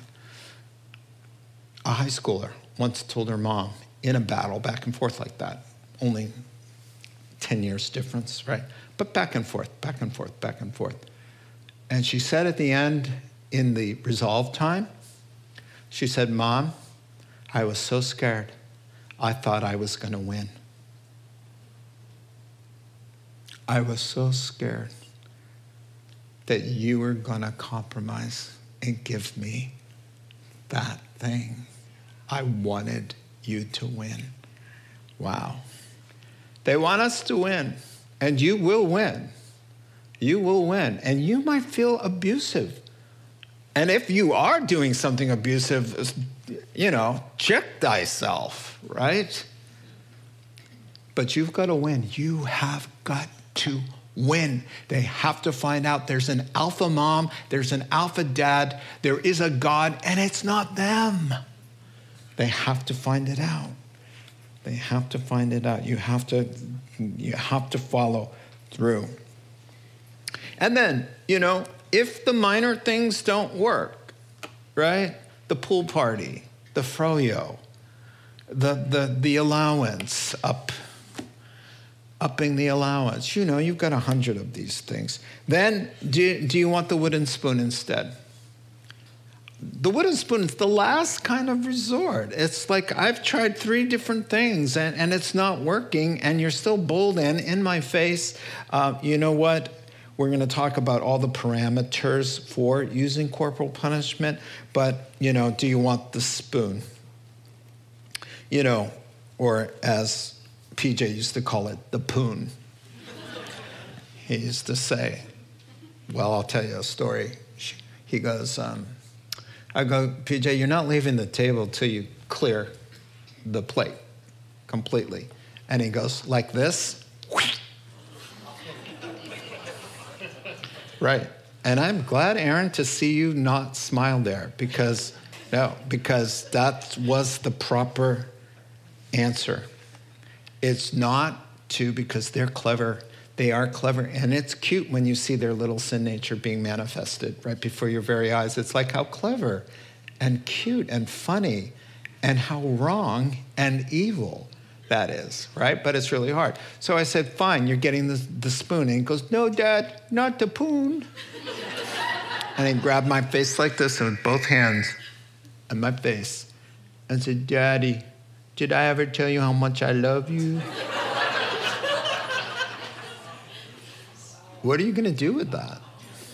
Take the poon to him. That's what you do to him. This is the kid. This is a kid who, I don't know if I should keep on going. But go upstairs and prepare for a spanking. He goes upstairs and I'm like, it gives you time to calm down, time to find the poon. So I found the poon and I took it upstairs. And I said, okay, turn around, over. I go to just kind of, right? And there's like thick something. And I look in there and there's like 17 pair of underwear. And I go, what is this? And he goes, Dad, you said to go upstairs and prepare for a spanking. Again, what do you do with a kid like that? You tell him, get rid of the underwear. I'll come back, and you get in the poon. Just be careful. I'm not saying you can't smile, right? But I'm saying watch out for that. Because to get the message, I can entertain my way and make people laugh out of anything. I can get my way out of anything by cracking a joke or enamoring endearing, I should say, myself to you, is a method I use and sometimes still use. If I'm in trouble with Barb, I will make her laugh. I will make her laugh. And you know what? It doesn't work for like the first 4 or 5 times. But on the 6th time, she breaks every time. So if you want to prevent raising someone like me, then bring out the poon. Even when they're funny like that. So let me see. What if I don't have 10 minutes and I don't have time to tell? You know what? Is there a restroom nearby that you can just take them to the restroom and give them one swat? One swat. I mean, if it comes to that. When we get home, we're going to talk about this, and then you never do. That's a problem. When you get home, put away the groceries, get things calmed down, and then sit down and put the phones away and have the talk. Be clear and go through the list. And then that last one, so important. After it's all done, you come and check in. So here's how you do it. When you have time, I mean, you don't always have time for all of this, but let me just download the template. So you say, tell me what happened. So what happened there? Give me your version of this whole thing. And here's what you hear. Well, you got mad and made me cry and took all my toys away. Mean daddy. Is that what happened? Oh, no. Now we're back on timeout. And why don't we sit a little bit longer until, let me tell you one more time what really happened. This is what happened. You were told not to touch the motorcycle. You touched it anyway. We were very clear about it. And I told you if you touched the motorcycle again, this would happen. And it happened. And so you chose to make this happen. And I'm really sorry about it. So that's what happened. Let me leave for 10 minutes and I'll come back and see and check in with you. And then I come back and check in with them. So tell me, what's going on? Okay, I did something wrong. I shouldn't have done that. And then this happened because I didn't obey daddy. Oh, honey, even that happens to daddy too. And when that happens, we go to Jesus. Can we pray and talk to Jesus right now? Let's talk to Jesus because God loves you so much. When we're naughty and when we're nice and when we're naughty and all of this. And so let's talk, let's pray because daddy loves you too. And even when we do silly bad things or that are wrong and we know we shouldn't do it, God loves me when I do things like that. And I love you. And God loves you. And give me some snuggles right now, or I'm putting you on timeout. I didn't say the last part. But that kind of thing. The resolve, the thing, you want the expected answer, right? You're looking for an answer. So what happened there? I have one more quote I can't resist. Well, Dad, here's what they might say. Here's what happened. Daddy said if I jump on the tulips again, I couldn't watch Daniel Tiger. Well, what did you learn? Well, I need to listen and not step on mommy's flowers. Very good. I love you. God loves you. Let's talk to Jesus. Kisses and hugs and ice cream. Gotta come in after. Don't forget the after part of hugs and loves. I'm proud of you. You're a good kid. Let's go do something else. Now, here's another piece of wisdom. Try to avoid the conflict and the meltdown, in the first place. The kid's touching the thing and already wanting to cross the line. I told you don't cross the line. Already, I see it. It's going to happen. Come over here. Look at the birds flying in the sky. Look at over here what's on this side of the parking lot. If we go to this side of the parking lot, there's no motorcycle there. And guess what? It's done. It never happened, right? Preemptive strikes happen all the time. Change the topic. We don't have to go to war right now. We can drop some things. We don't have to engage at every little thing, right? So there are other things to think about. Move into the kitchen where there's no couch to climb on. Hey, why don't we all just move to the kitchen when he's doing the trampoline? Of course, he may climb onto the counter and walk around on the counter, but, it's high. It's hard to get up there. And then also you can turn on the flames for the... Don't misquote me. I've got a poon, and I'm not afraid to use it. Another way that we can avoid the smackdowns kind of times is to, instead of punishing the wrong behavior, reward the right behavior. That's really smart. I got into it with one of them. They were 7 or 8 years old, caught them in a lie. And I kept threatening punishment. And the next day, I was praying at my work at lunch break. And the word in my head, clearly, reward for right behavior, popped in my head out of nowhere. So I went home and I said, hey, I'm not done talking about that, quite frankly, lie. You know, it's not a lie, it's not a lie. Well, okay, let me tell you something. I think it's important to reward for right behavior. So, I mean, when you tell the truth around here, good things happen. So, you know, I was just thinking of Great America. And yes, maybe you would consider it a bribe, some of you. But I said, when we tell the truth and swallow our pride and do a lot of work like that, because it's a lot of work to admit that for 3 days, whatever it was, that you've been lying, bold-faced, when you know that liars are thrown into the fiery furnace. Because that's what it says in the Bible. It says that in the great lake of fire, all liars will take their place. So for you to humble yourself and to admit the right, man, good things happen. I don't know. I was thinking about going to Marriott's, you know. Now, if you really didn't kick him off the top bunk like that with your 2 feet and let him land on his head like that, if you didn't do it, I mean, you tell me the truth, and you tell me the truth, we'll go celebrate because you told me the truth and you were right the whole time. But if you just want to be honest before God and just tell me what the truth is, and it happens to be that you did kick him off, you know, then, you know, we'll go. Either way, we're going to go. So what do you think? And he said, yeah, I kicked him off the bunk. It was so much easier. So you have to be wise where you're not bribing them all the time, right? But you get into a pattern of, here it is, catching them doing the right thing. Because it tends to be you're always catching them doing the wrong thing. Hey, you know?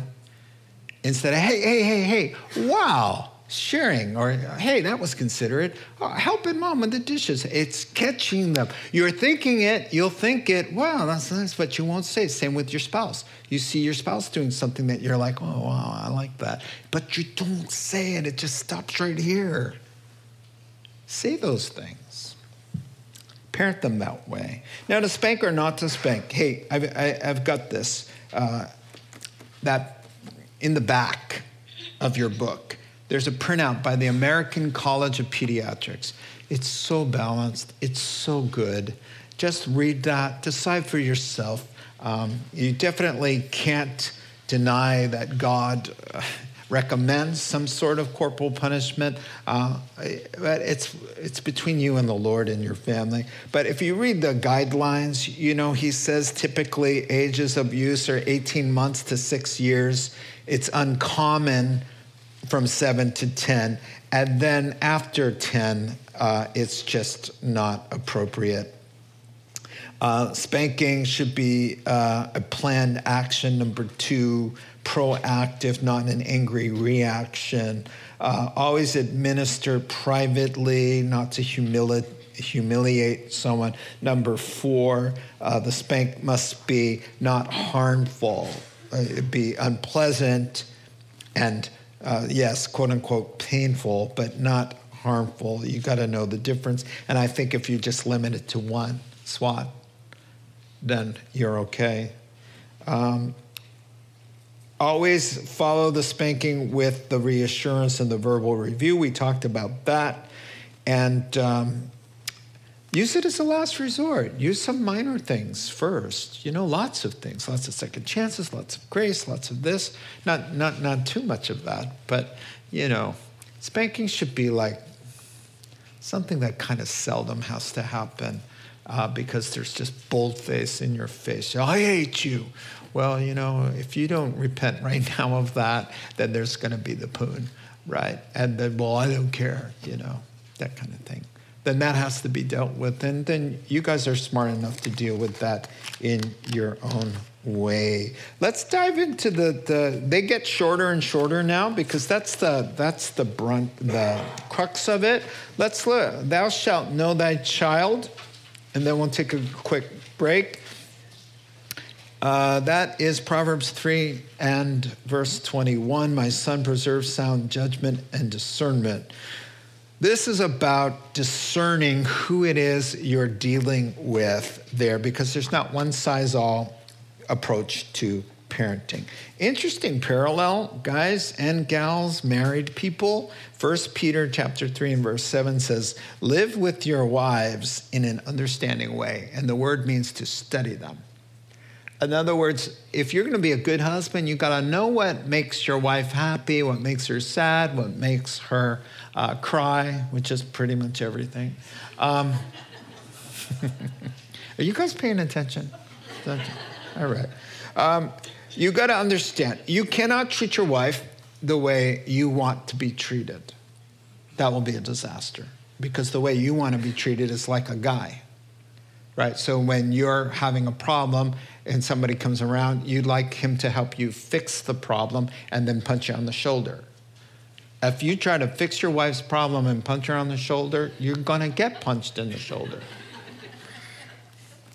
So it's understanding that you'll have an A student, you might have a B student, you might have a C student, you might have a special needs student. You're going to have a kid who loves school and doesn't appreciate it very much. You can have a kid who can sing and a kid who's tone deaf. You're going to have some that are like you, some that are like her, and some who are like a stranger from outer space. You're going to have compliant pleasers. You're going to have rule keepers. You're going to have envelope pushers. You're going to have shy and introverted ones. You're going to have flamboyant and extroverted ones. The bottom line was works with Johnny, doesn't necessarily work with Jeannie. Your mission, should you choose to accept it, and you do, is to figure out who you're dealing with and adjust the plan accordingly. We had Zach, the industrial type A perfectionist kind of kid, who was hiring college kids when he was 13 for his lawnmower company. Lawnmower business, I should say. We had PJ, the entertainer, the type B, who would come into a room and say, okay, I'll sing for you. We had Jordan, the people pleaser, needed everyone in the house to be happy and calm. And Zach, quiet, good at math. PJ, loud and great with words. Jordan, a little bit of both, with her photographic memory. Different children require different strategies and motivators and patience levels and expectations, and never, ever, ever say, why can't you be more like Johnny? Because here's the answer. Because he's Johnny and I'm Jim. That's why. Each child, unique disposition, personality, calling, vulnerabilities, besetting sins. You got to take that into consideration. You know, the authors Gary Chapman and Ross Campbell.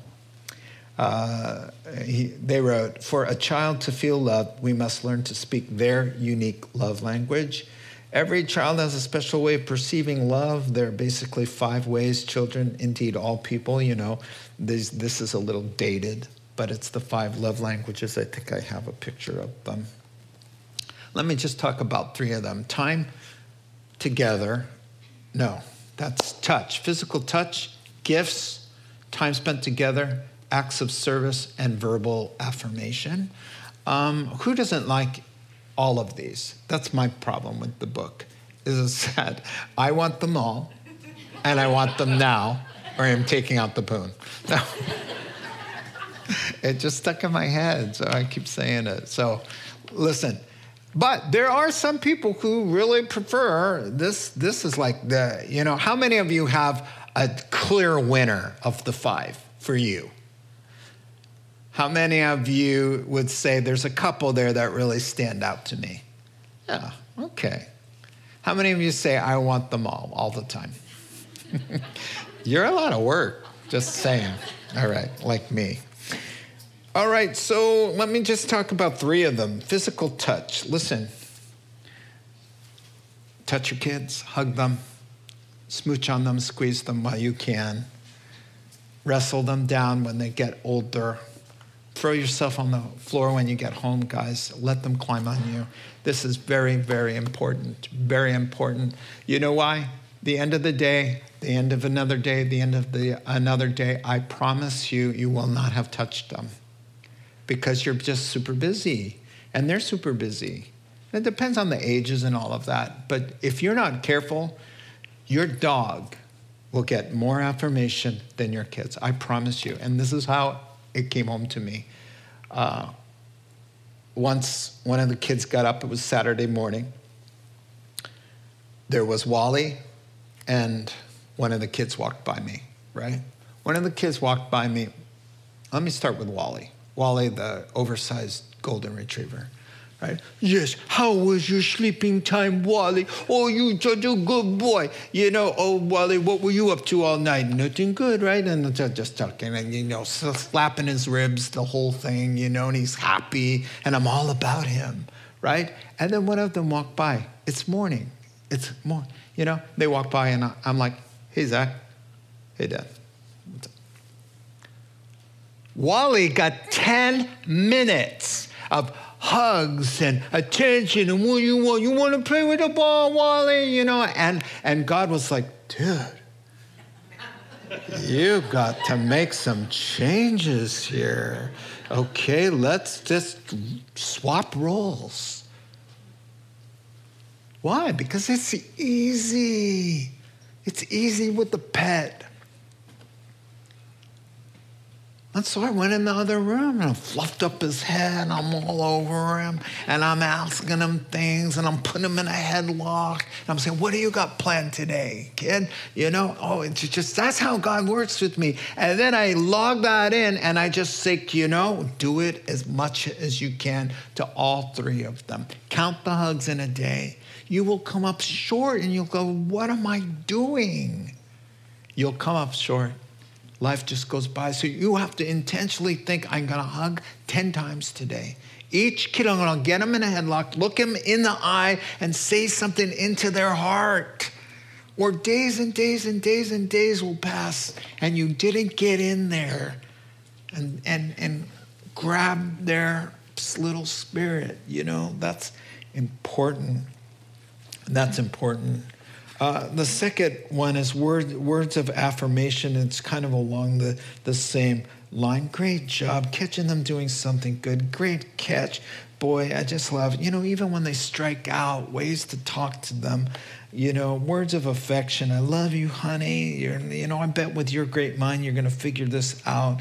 One child in our house always needed those kinds of words, And quality time. Quality time. Listen, I was always running around. I take one of the kids with me. What a great thing that was.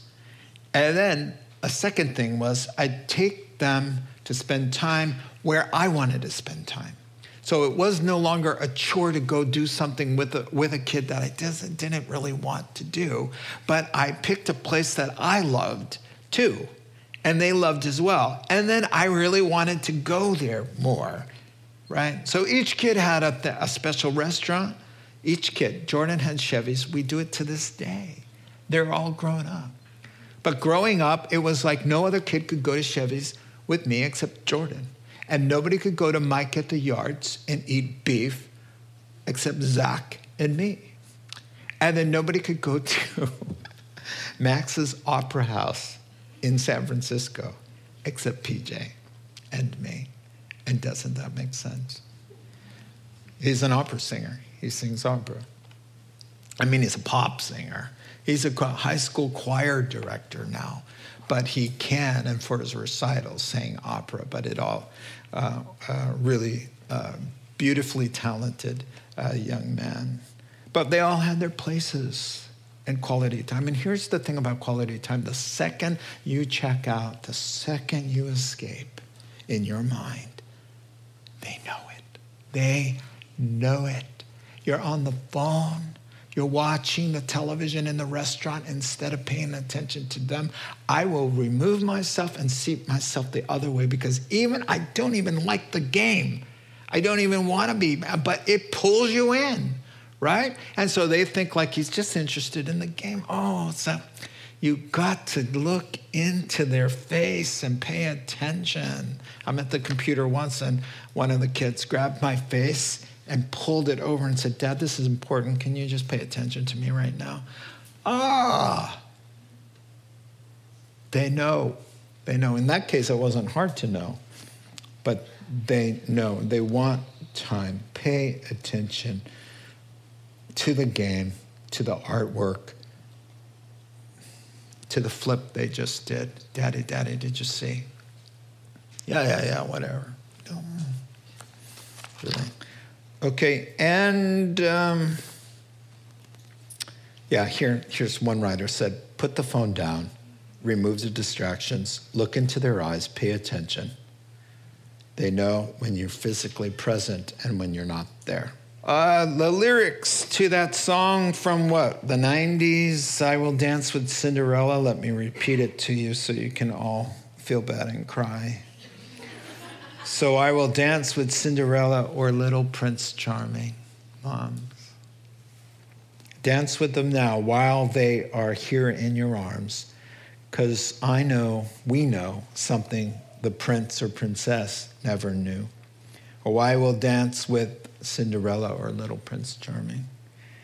I don't want to miss even one thing, because all too soon the clock will strike midnight and they'll be gone. And I remember thinking, that's so long from now.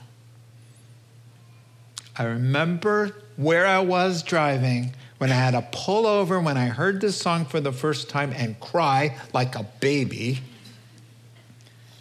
I remember where it was. It was in Concord on 680. And thinking, I've got years. And then it happened. And trust me, look at me, every one of you with little kids. I promise you this. If the Lord tarries and you survive, it's going to happen. They'll be gone. It seems a million years. And it seems like you have all this opportunity and you're going to do it. But I'll tell you what, I wish I did more. Even though I was awake and I knew and I was singing the song and I was watching it happen before me. It's still, you have to work because of your life and the fast pace of everything.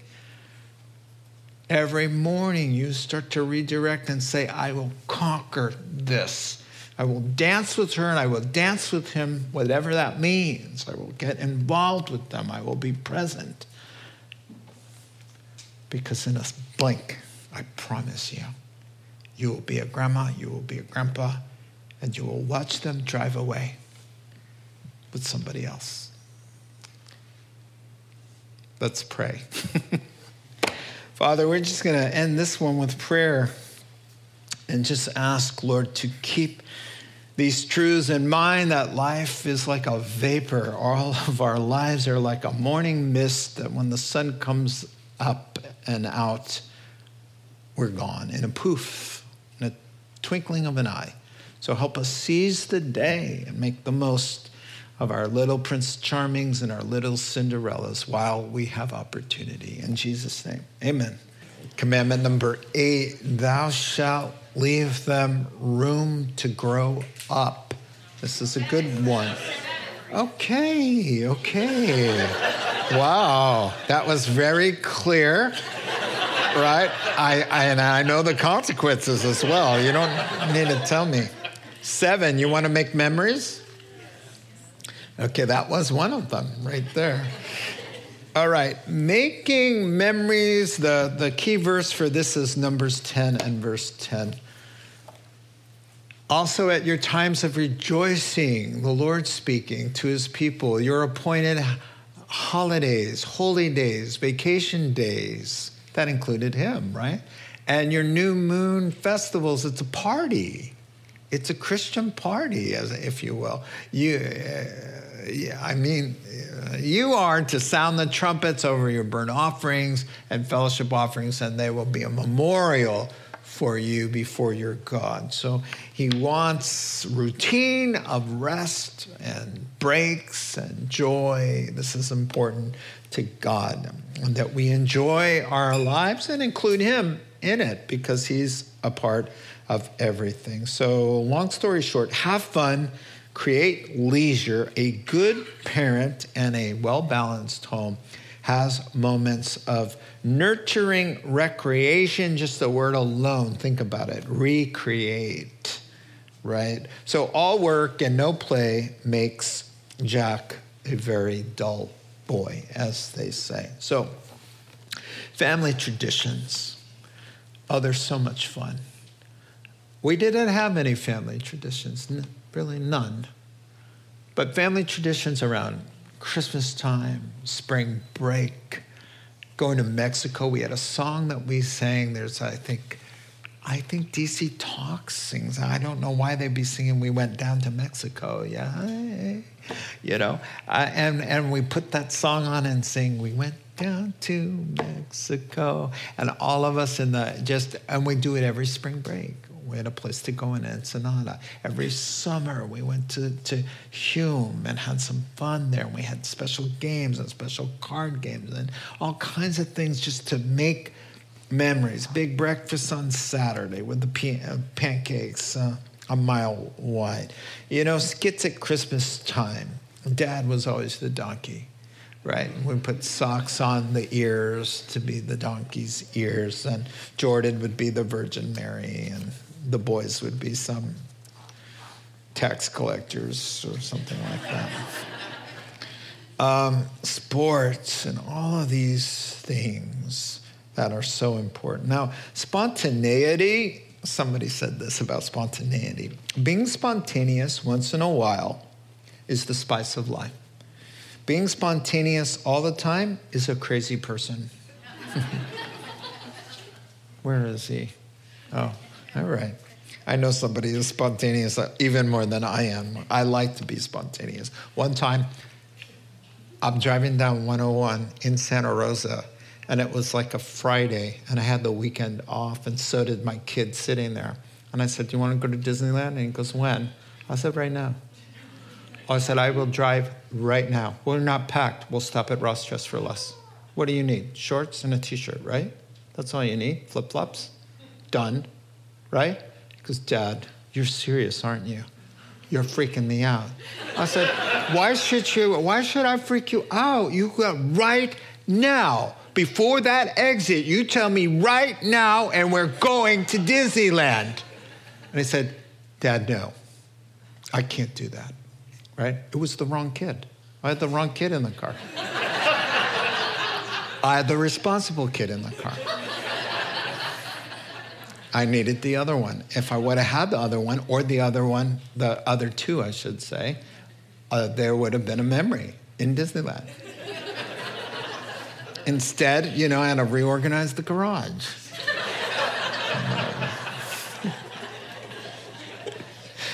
The experts agree. Outdoor recreational. Spencer, do I have this one? Or I'll just read it. Well, yeah, experts agree that, I'll just read this while you look and have fun.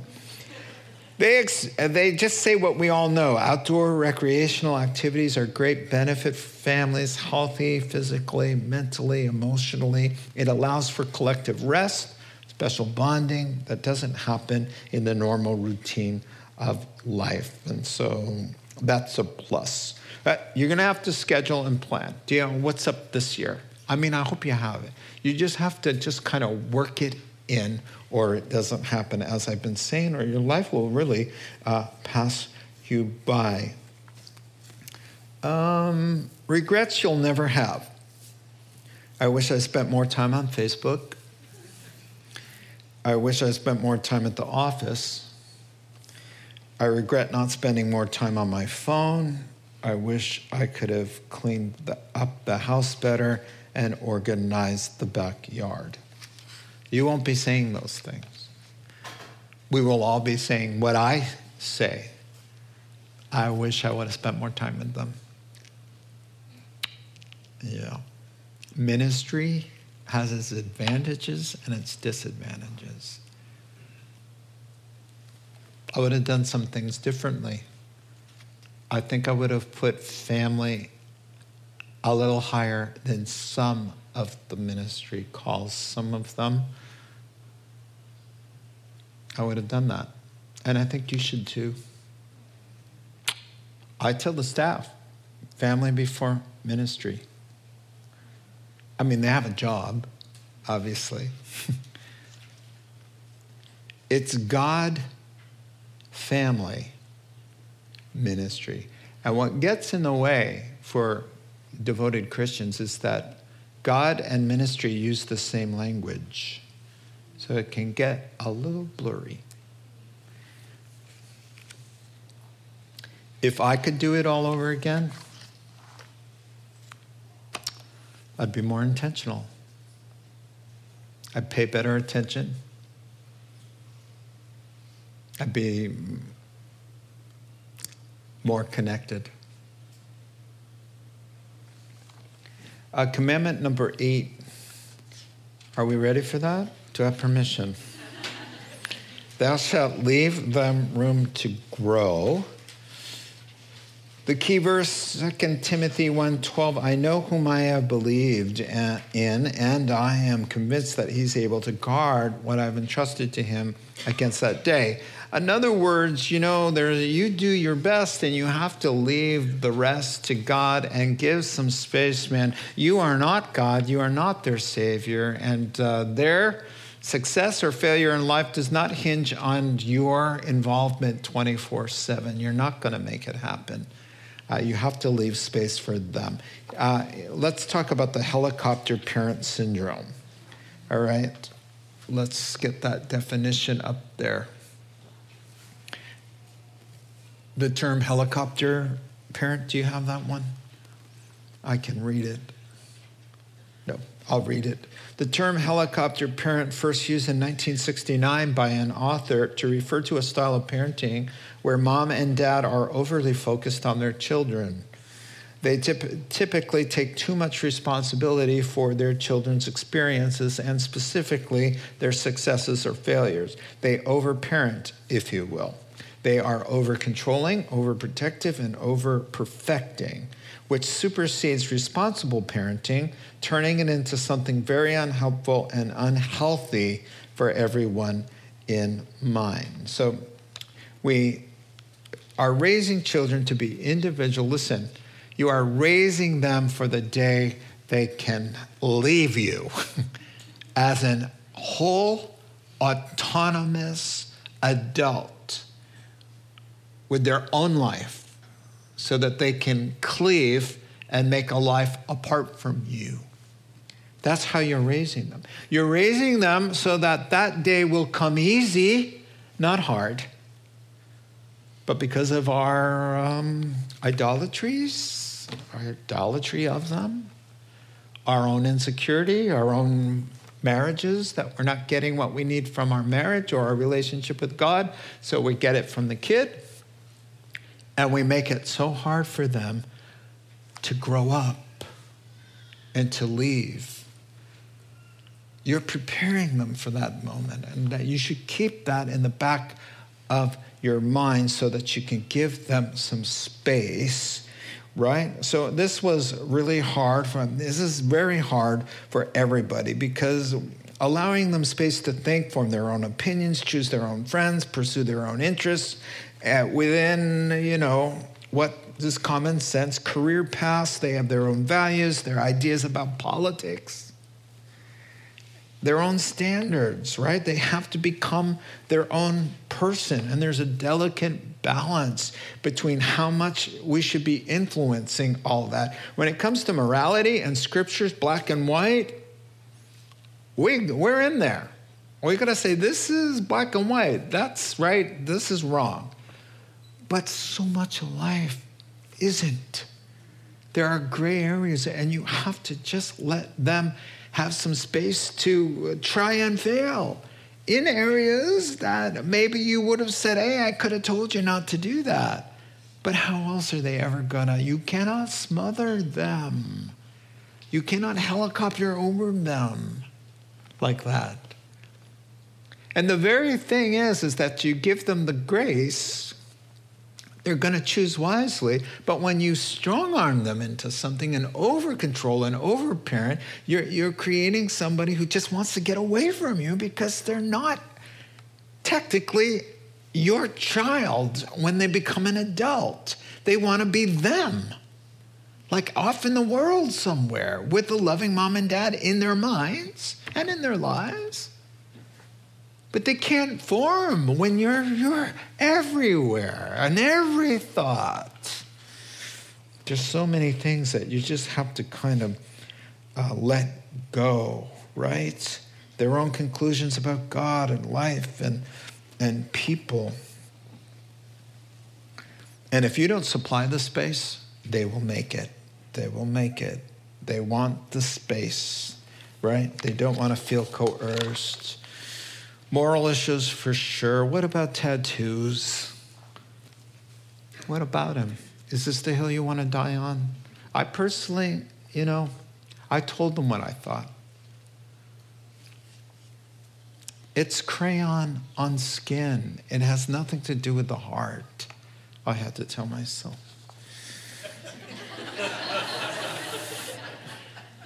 Some of them look good on certain people when you're young.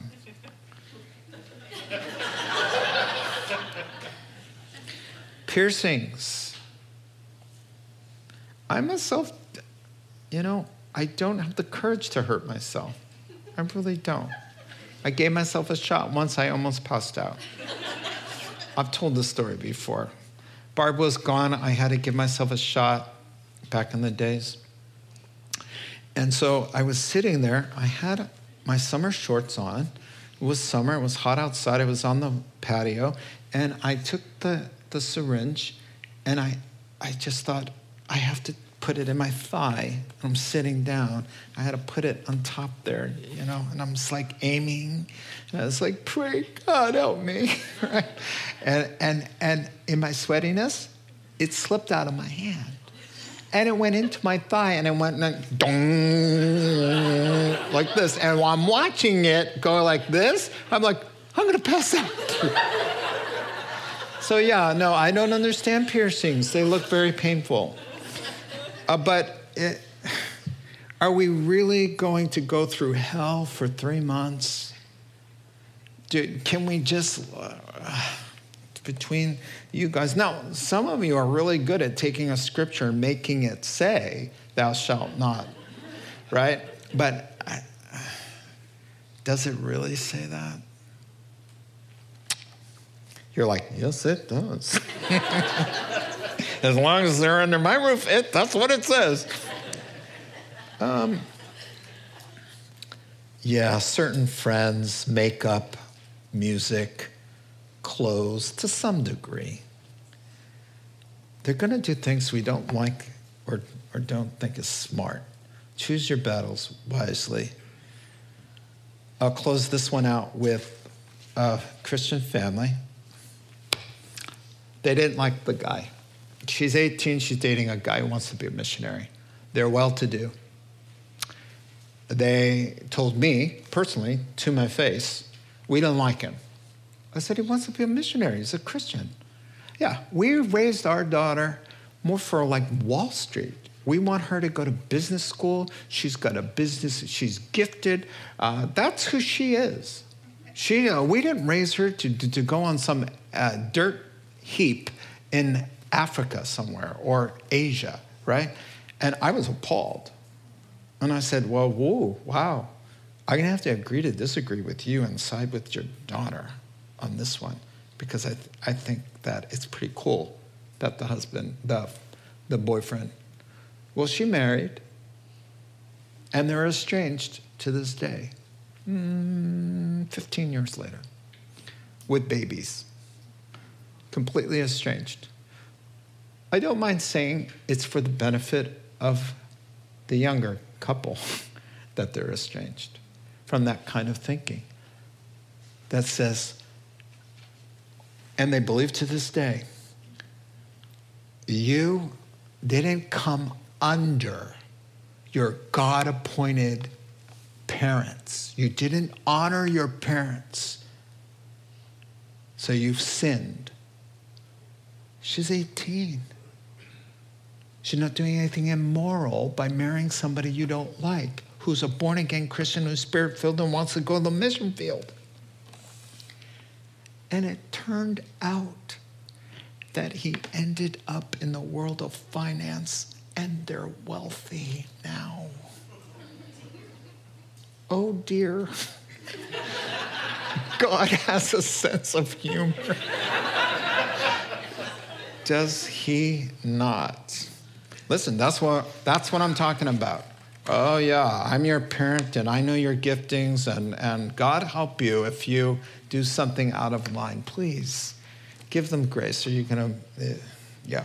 Last one, thou shalt, number 9, pray with them and pray for them. You use everything you can to bring Jesus involved. Your little girl is crying. Let's talk to Jesus. Your teenage boy is anxious. For the team, let's pray. There's a big test tomorrow. Not just in the morning or in the evening. Use the stuff of life to direct them to pray.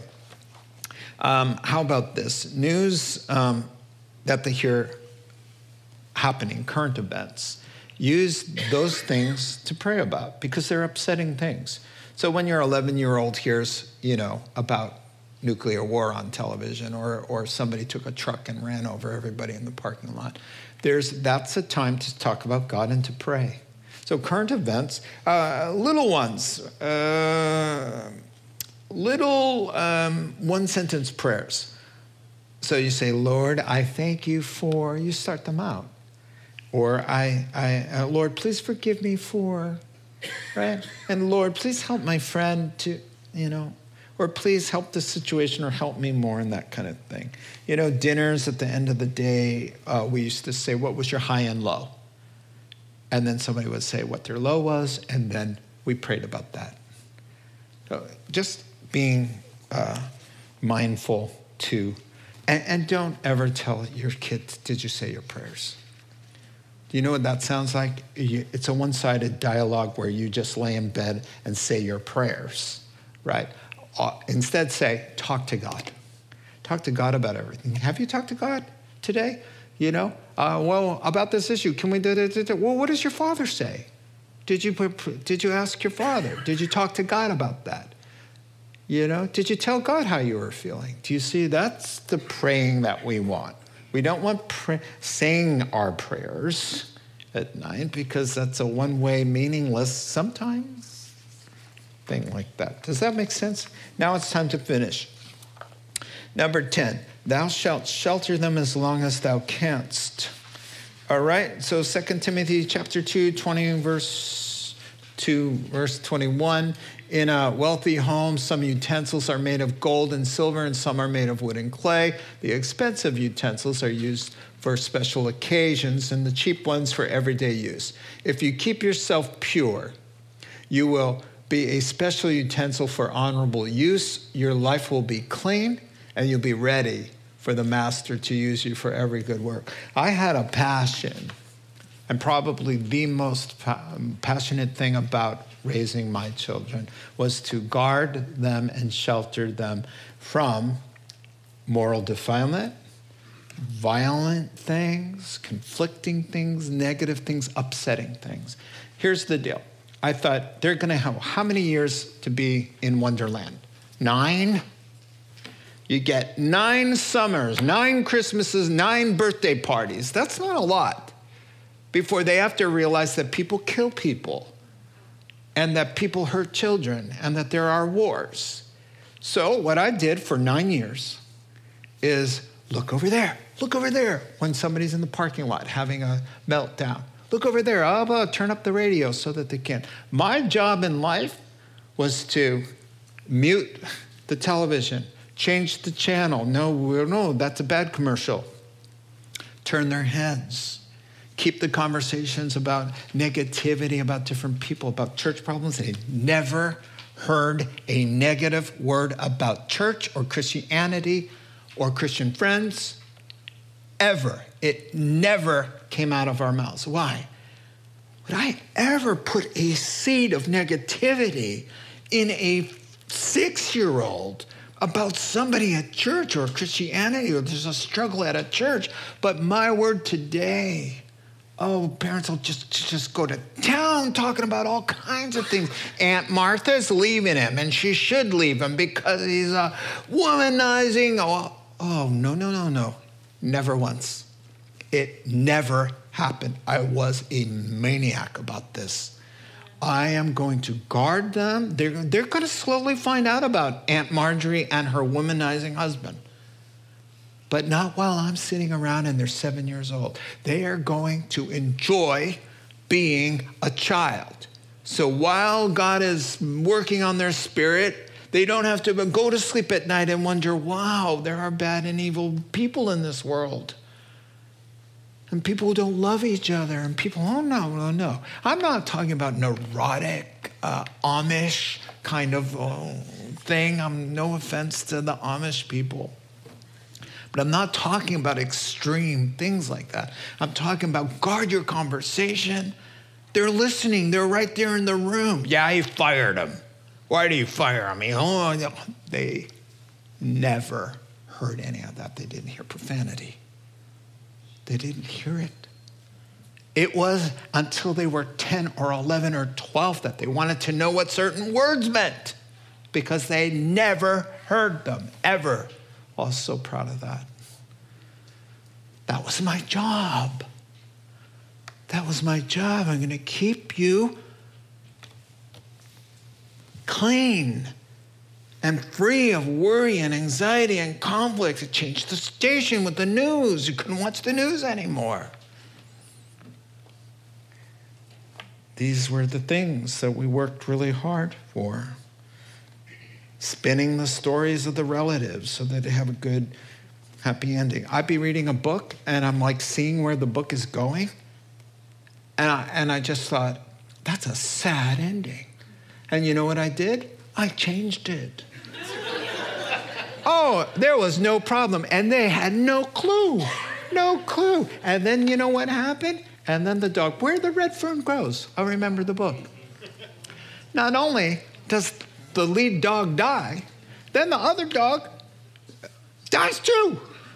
So we got 2 dead dogs at the end, right? So I had the dog that lived have puppies. And all the puppies were climbing over everybody, and everybody was so happy. It was so much better than that disaster, right? It's like, what's happening here? And then she crawled over the grave of the dead dog and died of a broken heart. Okay, kids, bedtime. None of that. Until they're 9. I didn't even talk about hell. They did not know there was a hell, and nor should they. I mean, if they caught wind of it somewhere, they go to church every night of the week. But I'm not talking about hell until you're 10.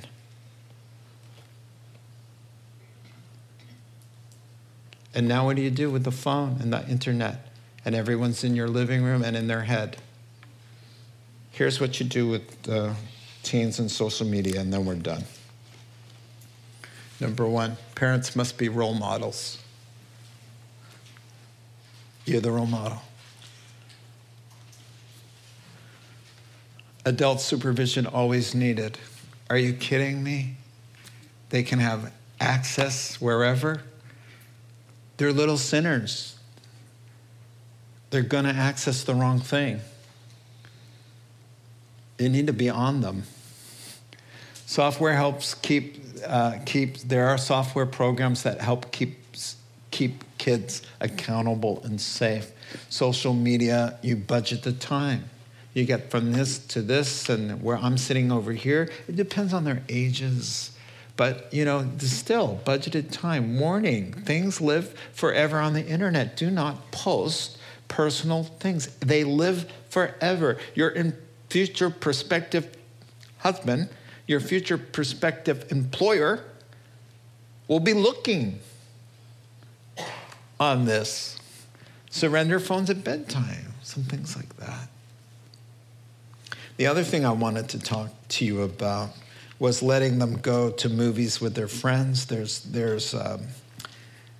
different websites that will tell you every single foul word, every single, to a fault, I think. I mean, they go overboard. They'll tell you things you like, are you kidding me? That's not even negative to me, but at least you'll know everything. And then we would read it out loud. No, I want you to read it out loud. Why can't I go to that movie? I want you to read this paragraph out loud to me. Woo!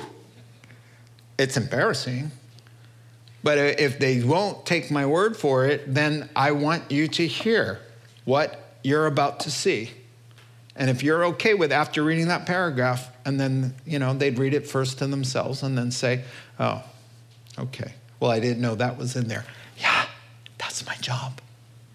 That's my job, is to read the paragraph first for you so that you're not sitting there and watching, right? Watching that. So we have to be careful. Let me say a couple things about dating. How many of you have teenagers? All right, a few of you. Okay, we believe that dating, in the world's understanding of dating, leads to losing your virginity, essentially. Because it goes from holding hands to making out to the next step and to having sex. That's what the world does. So we believe in courting. So we wait until we're 18 to court. So my kids were told, if you have a crush on somebody and you really like somebody, I'm so happy for you. And you can, in your little world, say, we're going together, but you're not really. You can go bowling together with all the other kids, but you cannot officially date until you can do something about it by getting married at the end of your dating time. There's lots of good books on this. But there's no point letting somebody date when they're not even fully formed yet. They're not mature enough in a world that expects you to go all the way and have no problems. I believe that you can't even get a Tylenol at a public school without permission from your parents, but you can get an abortion, and that by law they can't even tell you that your kid got an abortion. We live in a different kind of world out there. Right, so I would say be careful about encouraging them that they can just have crushes and then communicate privately like that when they're minor kids in a world like today. I think you have to step in and kind of make sure that that kind of behavior isn't happening, because it just kind of leads them down the wrong path. So I think we covered most of the bases. Let me go over the commandments, and then we'll pray and have lunch. Commandment number 1, make relationship with Christ your first priority. Number 2, teach your children to know and love God. Number 3, make a home that's full of grace and love.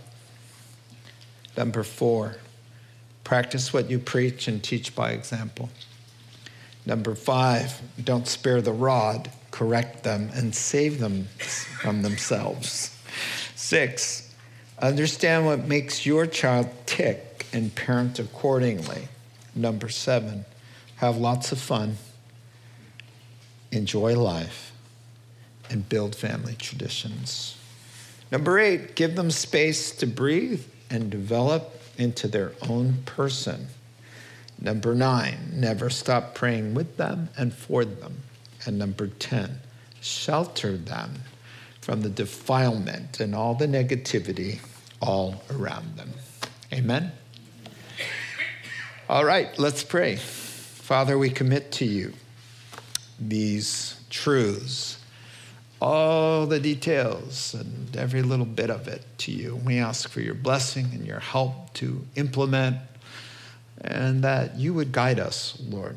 Help our kids, Lord. We pray that you'd fill them with the Holy Spirit, that you'd help them to have a soft heart toward the things of God, that you would bless them at an early age, that they would fall in love with you and live for you all the days of their lives and be walking in the truth and bring us great joy. In Jesus' name, amen. You have been listening to the Rocks Podcast. Our regular services are held on Sunday mornings at 8:30 and 10:30 a.m. in Santa Rosa, California. If you'd like to learn more, please visit our website at cctherock.org.